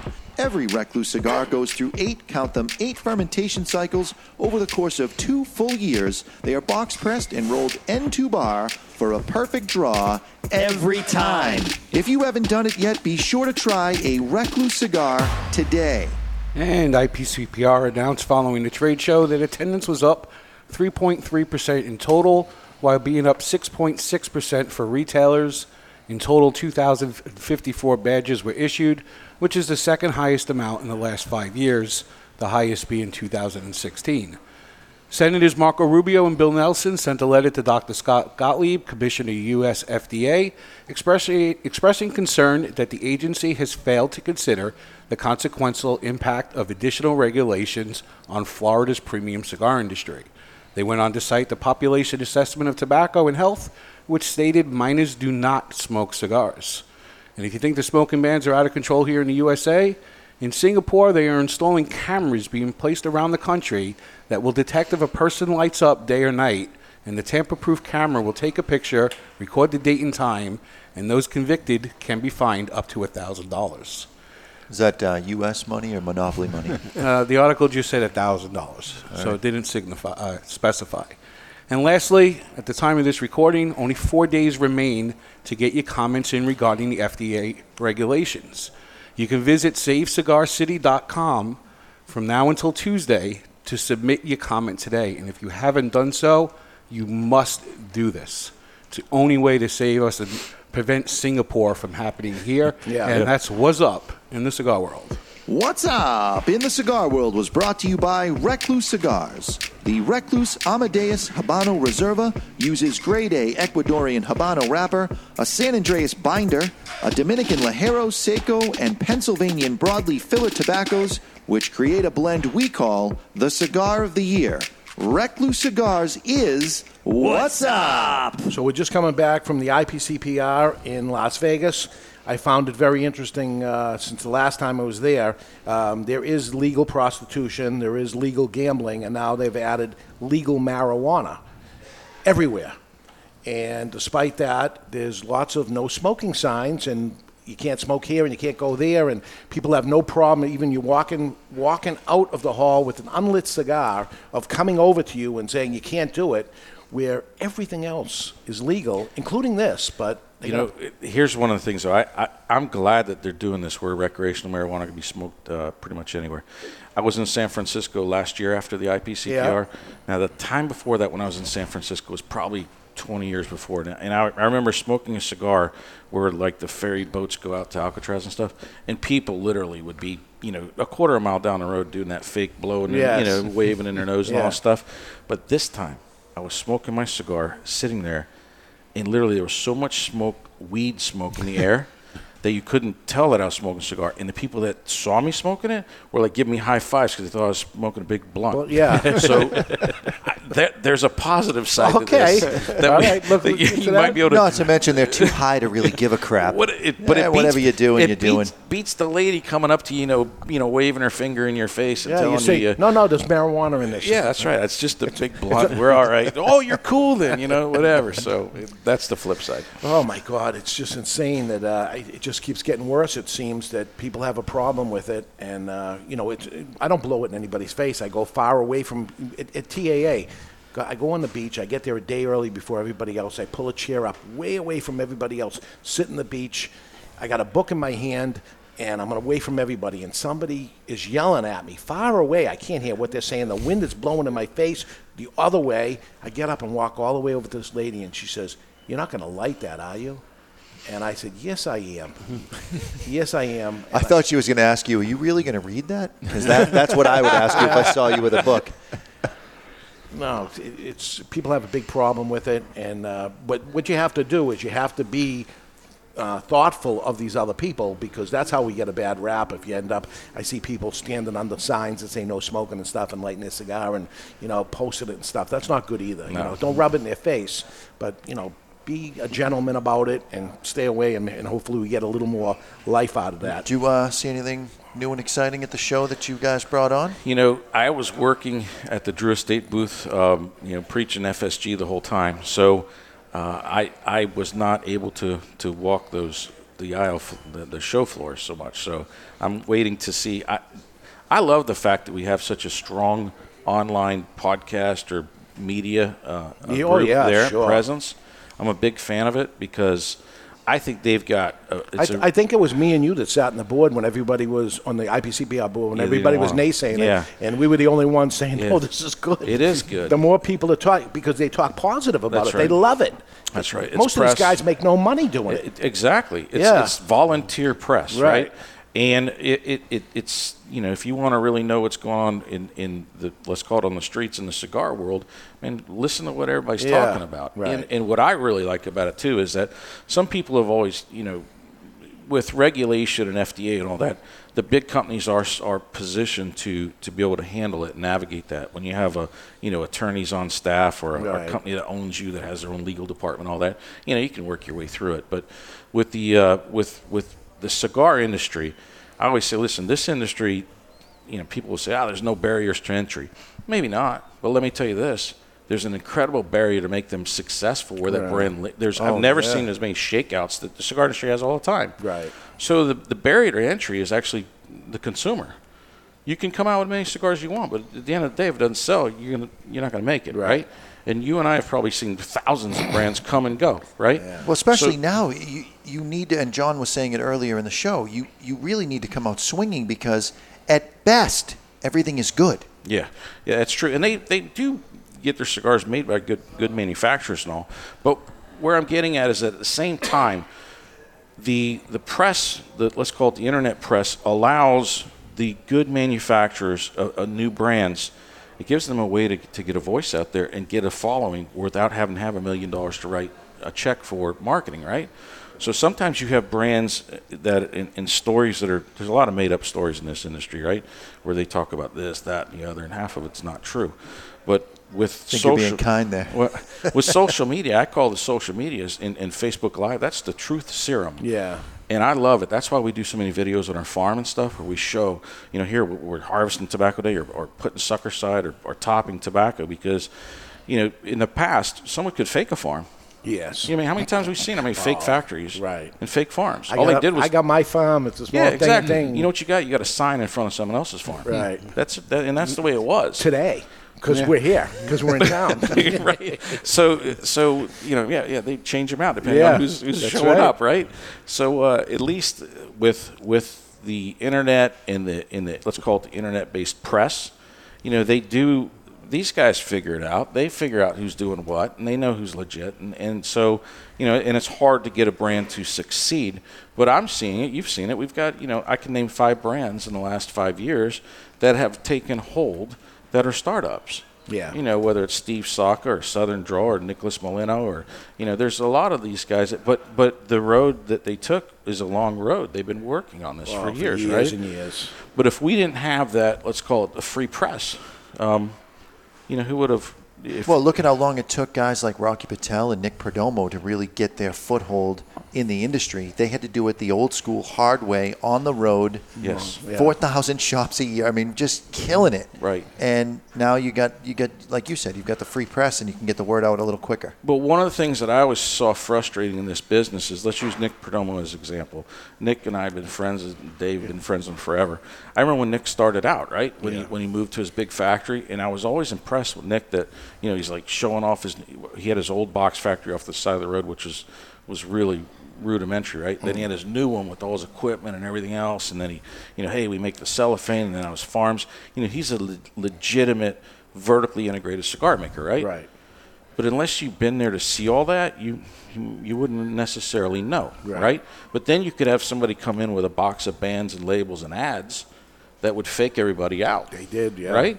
And I'm like, this, you're trying to tell people, this guy's a cigar maker. And years of generations, which weren't even true either. The stories were bad. Right. And so they lack authenticity. Yeah. That is exactly what is being driven by the internet community of guys that write blogs and videos and everything else, is that the authenticity factor is starting to bubble up. Yeah, keep it real. Keeping it real. And so I love it. Okay, right now it's time for the Don Raphael Offer of the Day, brought to you by Don Raphael Cigars. Everyone has a price. Would you do this? And if so, how much? For how much? I am leaving here today. I got a wedding to go to, a black tie wedding. And came to mind of, when they say to you, does anybody object to this wedding? $5,000 to be the one to speak out at the wedding and object to it. And right after, you can say, I was just kidding, but you got to come while the wedding's going on, and you got to be the one that go out and object to the wedding while it's going on, basically ruin the event as far as I'm concerned. But $5,000, would you do it? $5,000? I'd do that for free. I've just done a dare. I think I've done it. Yes, and I've been a part of that being done. I'm driving in Lower Manhattan. There's a big wedding hall in Chinatown. The whole wedding party's outside, doing photographs. My associate starts yelling out the window, "You're making the biggest mistake of your life. You're over. You're done. You're making a huge mistake. Just walk away now." But as a drive-by, save yourself $1 million down the road. And the look on the bride's face was pure mortification. And you would do it? I would do it again. Ed Sullivan, you would never, right? No, I'll You're pass. a gentleman, and I don't even have to ask Jeff. He wouldn't do that. And there's enough pressure getting married as it is, man. These guys are probably faint right then and there. I've never been to anything that somebody's done it. Each time they do it, everybody starts looking their eyes around if somebody's going to say it. Usually they're looking for me. They got to right. Jonathan here? Doesn't like 40% of marriages now end in divorce? More than 50, I think. So we could have saved that guy a ton of money if he walked away. Maybe it worked out. You don't know. All right, we're going to take a break. And when we come back, cigar dinners, high temperatures. We're going to talk about different things that happen at the IPCPR. We're going to take a peek into the asylum and more. Stick around. We'll be back for one more little segment coming up on the Cigar Authority on the United Podcast Network.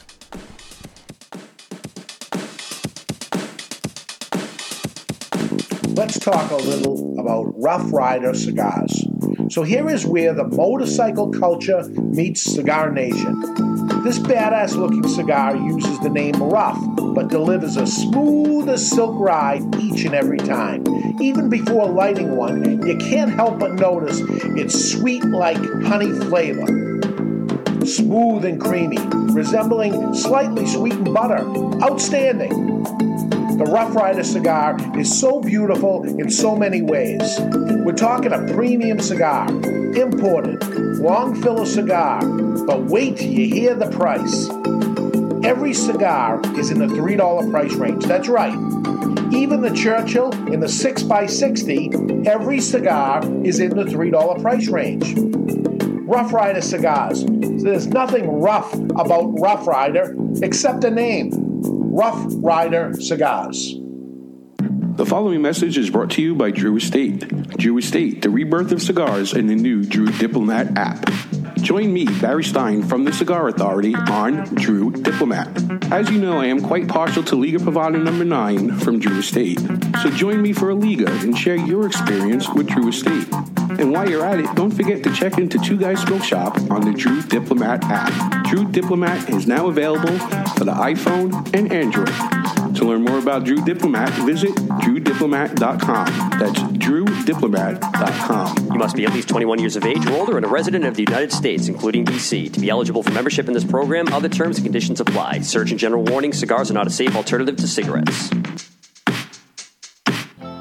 Since 1903, when La Aurora Cigars first opened their doors as the first cigar factory of the Dominican Republic, they have defined Dominican cigar manufacturing. Now, La Aurora continues that innovation with La Aurora Dominican DNA, featuring an exceptional blend whose soul is the Andullo. La Aurora pays tribute to the oldest Dominican tobacco process with a cigar that features tobacco that is part of their heritage and their DNA. The La Aurora DNA features this hard-to-work tobacco that brings the unique characteristics of strength, inspiring aroma, and sweetness that creates an exceptional smoking experience that only La Aurora can bring you. Experience La Aurora Dominican DNA with its Cibao Valley Dominican wrapper, an authentic Cameron binder from Africa with fillers from the Dominican Republic, Pennsylvania, Nicaragua, and Andullo. Available at top retailers like twoguyscigars.com and is distributed in the United States by Miami Cigar & Company. It's time to light that cigar and stay tuned. Ooh. The Cigar Authority will be right back on the United Podcast Network. Jose Dominguez, Jose Dominguez, Jose Dominguez. What the hell are you doing? I'm writing a commercial for Jose Dominguez. Well, what you should be doing is talking about how good they are. That Jose Dominguez makes millions of cigars for other people, but saves the best tobaccos and the best blend for his namesake, Jose Dominguez. Not singing a song, if that's what you think you're doing. What I am doing is creating what is known as a donut. Hey, nobody's going to take away your donuts. No, a donut in a commercial is when it starts with a jingle and then the information comes in and then ends with the song again. The information is the filling of the donut. Why does everything you talk about have to center around food and usually donuts? I don't know. Listen, Jose Dominguez cigars come in 4 great sizes and 2 wrappers. The mild, buttery, smooth, natural, and the slightly bolder Maduro. And every cigar is about $5. You know as well as I do, Dave, Jose Dominguez is no $5 cigar.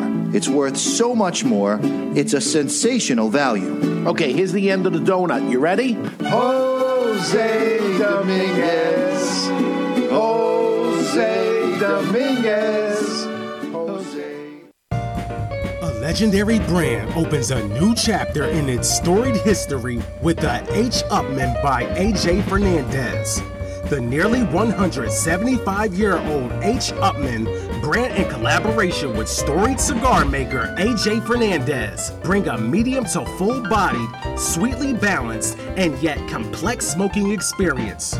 Boasting an Ecuador Sumatra wrapper, this cigar produces incredible aromas and nuances of sweet spices. Today, almost 175 years later, the legacy of H. Upmann lives on a brand new take on an age-old brand.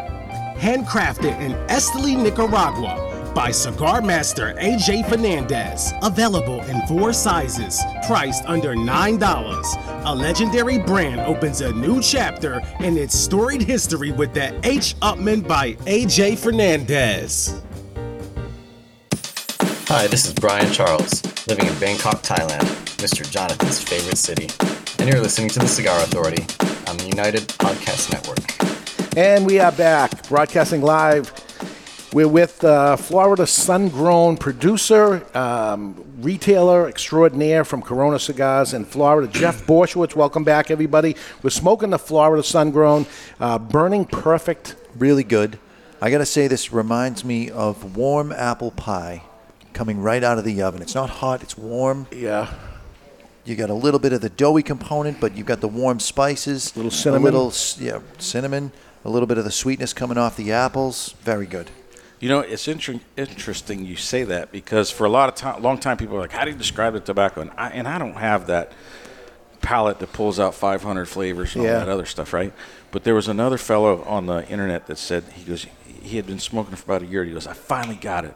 He goes, for me, the flavor that I pick up in Florida Sun-Grown tobacco, because we have several different cigars using, he goes, it's like a root beer barrel candy, the thing that you used to have as a kid. And I was like, that to me, I was like, that's the flavor that I get. So anyway, it was interesting. And very interesting. Reminds me of a root beer dum dum, right?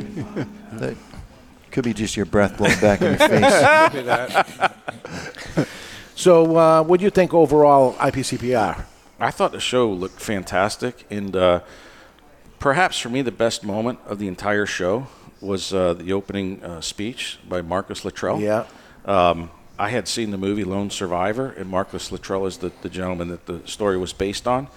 And I remember seeing that movie and all the, the falling down the mountain and all this guy getting shot and beat up and everything else. And I was like, man, I wonder if they embellished it a little bit, because how can a guy live through this, right? Usually political. Well, not political, but you know what I meant. When this guy gave his story, he was reliving it, vision in his mind, and telling us all about it. And literally, the movie was half of what really happened to this guy. Yeah, right. So that was the biggest moving part. I love the opening presentations. When Rudy Giuliani did it last year. Oh yeah. To me, that's a big treat when we have these great public speakers. But just hearing that Marcus Luttrell story and what it took to become a Navy SEAL and his whole, the whole history of it. So that was, believe it or not, the highlight of the show for me. Well, it's all uplifting that all of us think that we're working hard, and then you hear somebody like that. And, now go to work, you whip. Right? Look at what this guy went through. Go smoke a cigar all day. That's it. Which do you like better? Do you like being on the selling side of the trade show, or do you like being on the buying side of the trade show? I like them both, because I like to see what's coming out in the industry, and I really think that the cigar business it's a small business, and yet the amount of the quality of those booths that guys do for their setups. Because, I mean, I've been to big shows, the PGA shows. You know, I'm from Orlando, and it's the second largest city for trade shows after Las Vegas. So you see the production that goes into the IPCPR. I'm telling you, it's really top class, because a lot of places when they do these shows, they're 10 by 10 booths with a table and a tablecloth and a little sign. And for the amount of revenue that a lot of these companies do, they put an extremely large amount of resources into the showcasing of their products. So the show overall was fantastic, and I think the IPCPR has done a tremendous job of where that organization. Dave and I served on the board together. And where that organization was 15 years ago, and where it is today, it's phenomenal. Yep, and despite everything that happened in between, which was, oh my God, the sky's falling down. And I'm sure they've had it over the years, that they've had this sky falling down moments also. But getting through them and persevering and just keep going. What was it like serving on the board with Dave? Is I it loved it. Horrific as the rest of us would imagine? No. Let me explain. This is the way I see it. There's a saying that I use. There's ducks fly with ducks and eagles fly with eagles. I consider Dave an eagle. And he considers you an eagle, by the way. That's because we're both good at what we do. And when you have a bunch of guys together that are good at what they do and understand and have a, you can look at problems and you have the best minds working on it. So that's why I really I enjoyed having Dave on there. Whereas sometimes, historically this industry has had a few guys that, I just got done telling you about a shop I went into. The guy was sitting outside smoking a cigar. The store was dirty. The place, I tried to find it on Yelp. It wasn't even listed. And then they wonder why they don't do any business. Well, the reason you're not doing any business is because you're not running your business. Right. You know what I'm saying? You're just there. You just showed up. That's all. All right. Now imagine that guy being on the board of directors for a trade association that has some very important issues in front of it, especially with the issues that we have with federal legislation. We're dealing with some this is high-level stuff. Right. So imagine, we're meeting with Nancy Pelosi or John Boehner and stuff like that. I want the best guys there. And that's Are you off the board now? I'm off the board now. But the way I look at it is it was a list. There were a lot of battles fought during that 3-year term, because that's when the organization was changing and was going from being run sort of hands-off. Yeah. And not only was it being run hands-off, but then, you can have guys that are making decisions what's best for an executive director, not necessarily best for its members. Now the organization is being run where it's best for its members. So it's in good hands. So I'm not a fashion guy at all, but what's with that ring? What? It's my wedding ring. That's a serious rock there.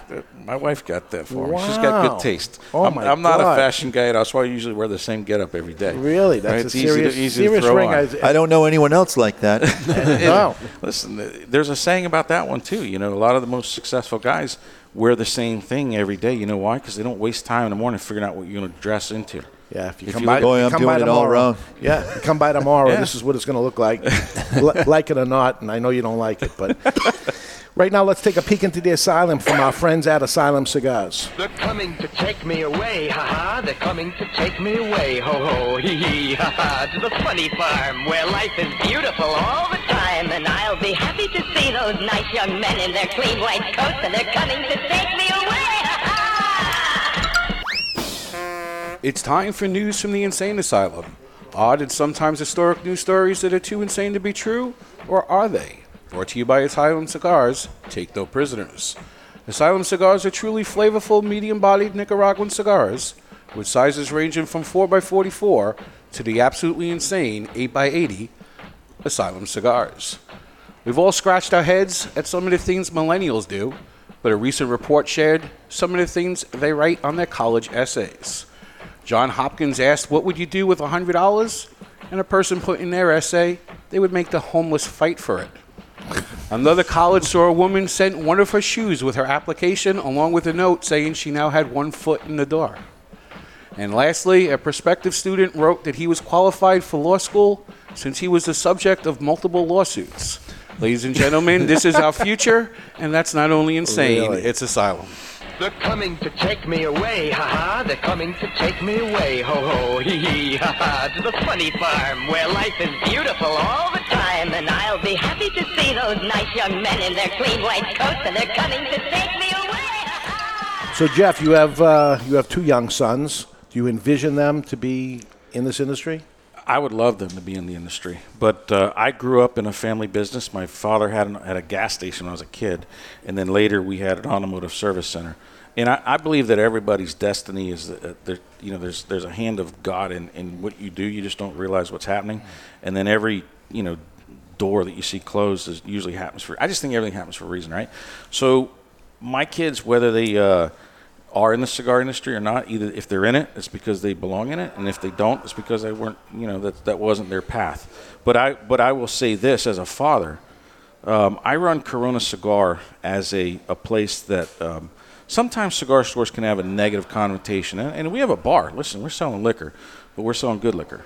I like Corona Cigar to be a place where if a teenage daughter drives past Corona Cigar with her mother, that if her dad's smoking outside, they're not going to be embarrassed about it. They know that it's a good place. So, hey, and wave at dad as they go by, because it needs to be a good place. I say all the time is that we don't have a whole lot of places anymore where people gather and just talk to each other and socialize in a positive way. Real social media, correct. It's the only place left. And that's what cigar stores are about. It's a place where guys can go from all different walks of life. We have an incredibly diverse customer base in Orlando, and I love that. And we have a very diverse workforce too, and I really like that, because it breaks barriers and it also breaks stereotypes. And so we can have conversations without having to throw, well, you're this, or, all kinds of names that people call each other. And so that's why, I really like the cigar lifestyle. They said in the old days you'd have a barber shop where guys would sit around talking and stuff. And, the cigar store is sort of like that modern-day barber shop. And I believe that cigar stores and the customers and things like that are hanging out smoking cigars, it's a vital part of the community. One of our stores in downtown Orlando is literally right across from City Hall. So we can have people that are on different sides of the aisle of different issues. But you know what? They can go to Corona Cigar and have a cigar and talk about it, instead of having to be where everybody's mad at each other. We can have different opinions. Yeah. But we can still smoke a cigar and talk about it, right? And still be friends and still have different opinions. So that's what we try to do. And do I want my son to be able to grow up in that? Absolutely. I want them to be able to have that type of thing, because right now we're raising a generation of kids where it's name calling, and if you're this, if you're into this, and I don't like it, well, we can't be friends. That's not the way it was. That's not the way it's supposed to be. That's where Facebook has ruined things for us, because you unfriend someone when the reality is you would never have said what you said in type to someone's face. And that's the true. Beauty of a cigar shop is we may be on differing sides of an issue, but we're face-to-face right now. That's right. Things aren't going to get that heated. We're going to be civil. And a lot of times people form these opinions just because they don't know. One of the good things about the cigar industry is that when I got in it, we started going to Nicaragua when right after things settled down and the country was reviving itself, and you get to experience different cultures and people from all different walks of life, and you learn a lot from them, and you learn about what makes people tick, and it's the same. I don't care where you come from. At the end of the day, you want your child to grow up in a safe environment. And, I always say this, whether you're living in the ghetto or if you're living in Beverly Hills, you don't want your car broken into any more than anybody else, right? Correct. So people misunderstand that if you have, no one wants crime in their neighborhood. Yeah. So, it's one of those things that if you don't know how to talk about it, it's like, oh, you just, people just are too quick to throw names out there without hearing both sides of the story. And so that's what I love about the cigar shop. And one of the reasons Orlando's a great city, but it's a very diverse city. And what's ironic about it is when I go to certain cities that are run mostly by, where it's like a very big Democratic base.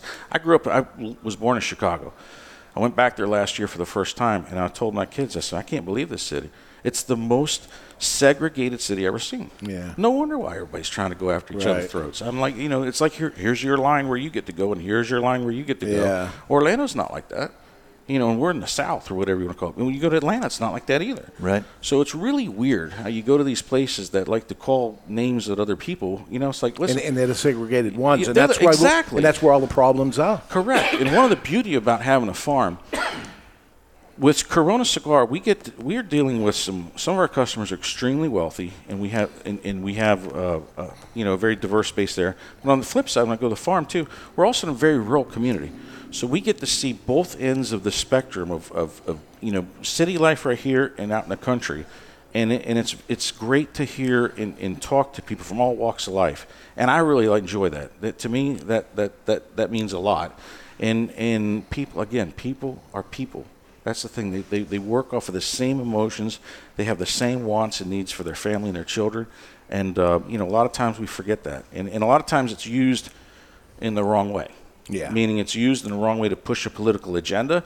And it's like, man, you guys are just, using cards here to try and divide instead of looking at what the real issue is. It's never been worse. Yep. So anyway. Can people come down to Florida and see your farms?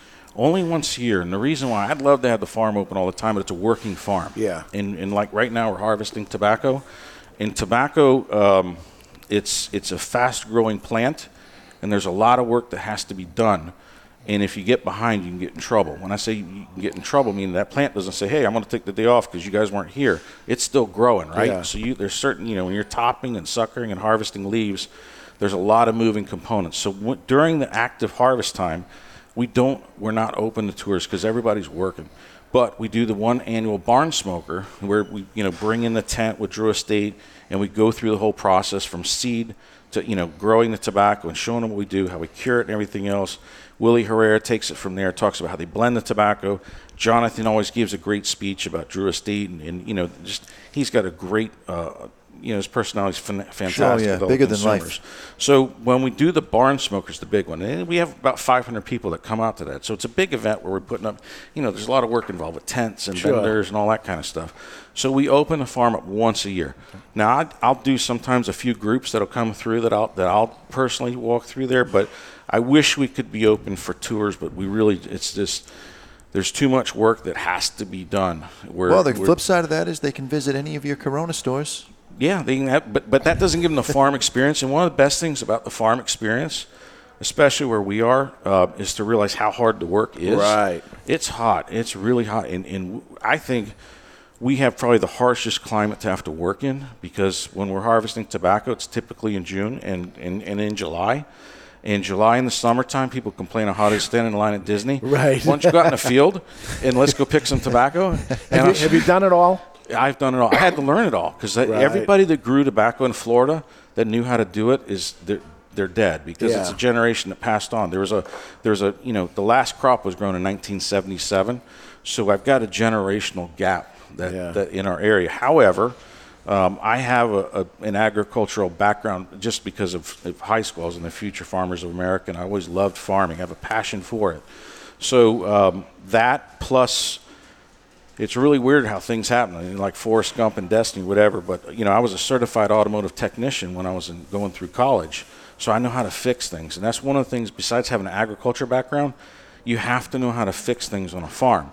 Because when your tobacco planter doesn't work, there's not a place you call up, "Hey, you fix tobacco planters?" No. Right. or when the machines that we sow our tobacco on, I bought those from Connecticut, and these machines were made in 1950. And there still is a guy that sells the parts. It was amazing. It's funny stories. I called him up 2 months ago for some parts for the machines. And listen, no one's buying parts for these machines because no one grows that Connecticut shade anymore. And it was on his birthday. I made his birthday because I bought $1,000 worth of parts from this guy. He was so happy. He's like 80-something years old, right?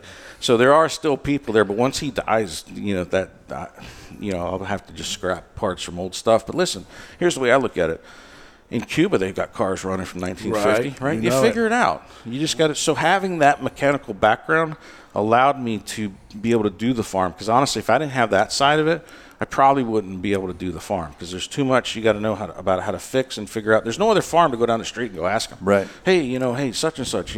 So most of the times in agriculture, it's a farming community, and that's that way for a reason. Because neighbors helping neighbors. This guy's got a piece of equipment you don't have, you borrow his. And then also when they went to sell their products, they had to have a market for it, right? So if you're in a cow town, you're going to have a cattle auction that's there. If you're trying to sell beef cattle and there's no auction, what are you going to do, right? So that's why, cotton is in one area, corn's over here, and there's a reason for that, so that they can sell their products. So we're I always say that we're on an island, if you will, meaning that we're the only guy. And people ask, like, we had a mishap this year. We actually accidentally killed our entire crop by making a mistake. Human error. Oh, my God. We sprayed herbicide on plants when they're 30 days old. They're this size. We killed it all. So we had to replant everything. But, like if you're growing tobacco in Connecticut, you can buy crop insurance. That's because there's other farmers growing it, and there's a risk pool.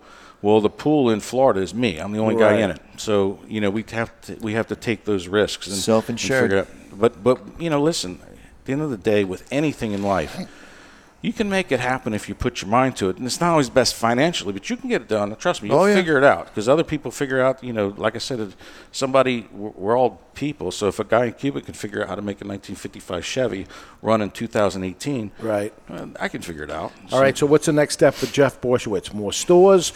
You'll grow not just another farm, or maybe you'll make cigars itself? The shade version? No. Dun, dun, dun. Nah, the shade when you grow shade tobacco, you got to invest. You got to put a bunch of poles up and wires and cheesecloth. So we're not going to do that. You want the $32 for the materials? Yeah, right. So the farm is intentionally. We don't plan on making the farm any bigger either, because we don't make any money at it. Right. So all it does is create more work. So we grow about 5,000 to 6,000 pounds of tobacco a year, and we're going to keep it at that. Retail is where we'd like to continue to grow, but the challenge is. You have to be very patient, and if anybody retailers are watching, you have to be very patient in your site selection. Don't make a mistake and build a store where you shouldn't have, because that's where we run into problems. Right. And in this industry, that takes a while for that opportunity to open. So like the Tampa store, I'd watched the Tampa for 8 years before I secured that location, and that location was not easy to secure. Most landlords don't like the prospect of we're going to have a cigar shop with alcohol and tobacco and smoking. Most of them are going to say no way, right? So you got to find the right location. Then you got to find the landlord that wants your concept. So there's a lot of, and then you got to make sure that the city council doesn't have some kind of rule where you're not allowed to do it. It took me 10 years to do our Nashua store. 10 years. That's what I'm saying. People don't realize that the amount of things, it's a puzzle, and everything's got to fall in place and work. So, that's always something we're looking for. But it takes time. And a lot of people try to force it. This is one of the things, you talk about consolidation a lot in this industry and how the big companies are wanting to build stores and everything else. They're learning real quick it's not that easy. Yeah, absolutely. And the reason they think it's easy is because they walk into a place like Two Guys Smoke Shop, or they walk into a Corona Cigar. We make it look easy because we know what we're doing. Yeah. But we made a lot of mistakes learning how to do this. Right. And you just don't walk in, hey, I'm going to build a store and do this. Then all of a sudden they realize, hey, it ain't that easy. Let me tell you, people say write a book on your success, and I said I could write the book on the failures because there's so many more of those. And that's the way it is. Yeah, and they don't realize that. So I learn from them. So that's why the consolidation of the industry and all the stores they're wanting to do, I'm not that worried about it. I mean, they got deeper pockets than us, but I don't think they can necessarily do better. Yeah, right. Because most of those guys are, a lot, especially the big companies, they're publicly traded. They're looking at quarterly statements and annual statements. Yeah, how many times can they keep putting $1 in and then having to put another $1 in and then another $1 and nothing's coming out? And so that's why, whereas, we can make this, like, look what you did here. With this studio, you'll see different opportunities that other people won't. Yeah. And you're willing to take those risks that other, especially the bigger ones, they're not willing to take those risks. Yeah. Because somebody's worried about trying to defend it. I only have to defend my bad decisions to me and Tanya. Right. You know what I'm saying? So you don't. We can do things and take chances. No one would have ever done a farm in Florida. Right. Why on earth would you do that? They're going to say you're going to lose money. I know, but we're whatever, and we're going to make this. There's another happen, reason though. for it. Exactly. Yeah, right. Jeff Borysiewicz, honor to have you here. Awesome. So great to finally get you here. And I'm so glad to visit because, I've been wanting to come by here for years. I remember when you opened this place. I always look at the pictures and I said, man, I love it. And listen, Dave is the king at doing these events. And, the gasoline truck full of tanker that you gave away. I mean, these are the things we're talking about. The other guys won't think of that. Or, they're like, I was so nervous that your tongue was just going to freeze up and that you weren't going to have anything to say. No, you don't know this guy well. Now you do. Thank you so much for being on the show. Appreciate it. That's it for us. We're overtime right now. Next week, we'll be smoking a cigar from the care package. that you probably, if you're in the care package, you're probably scratching your head and said, what's this all about? We'll explain that. It's a surprise next week. You've been listening to The Cigar Authority on the United Podcast Network. And this time you probably learned more than what you bargained for in the last 2 hours. But always remember, keep the lid end out of your mouth.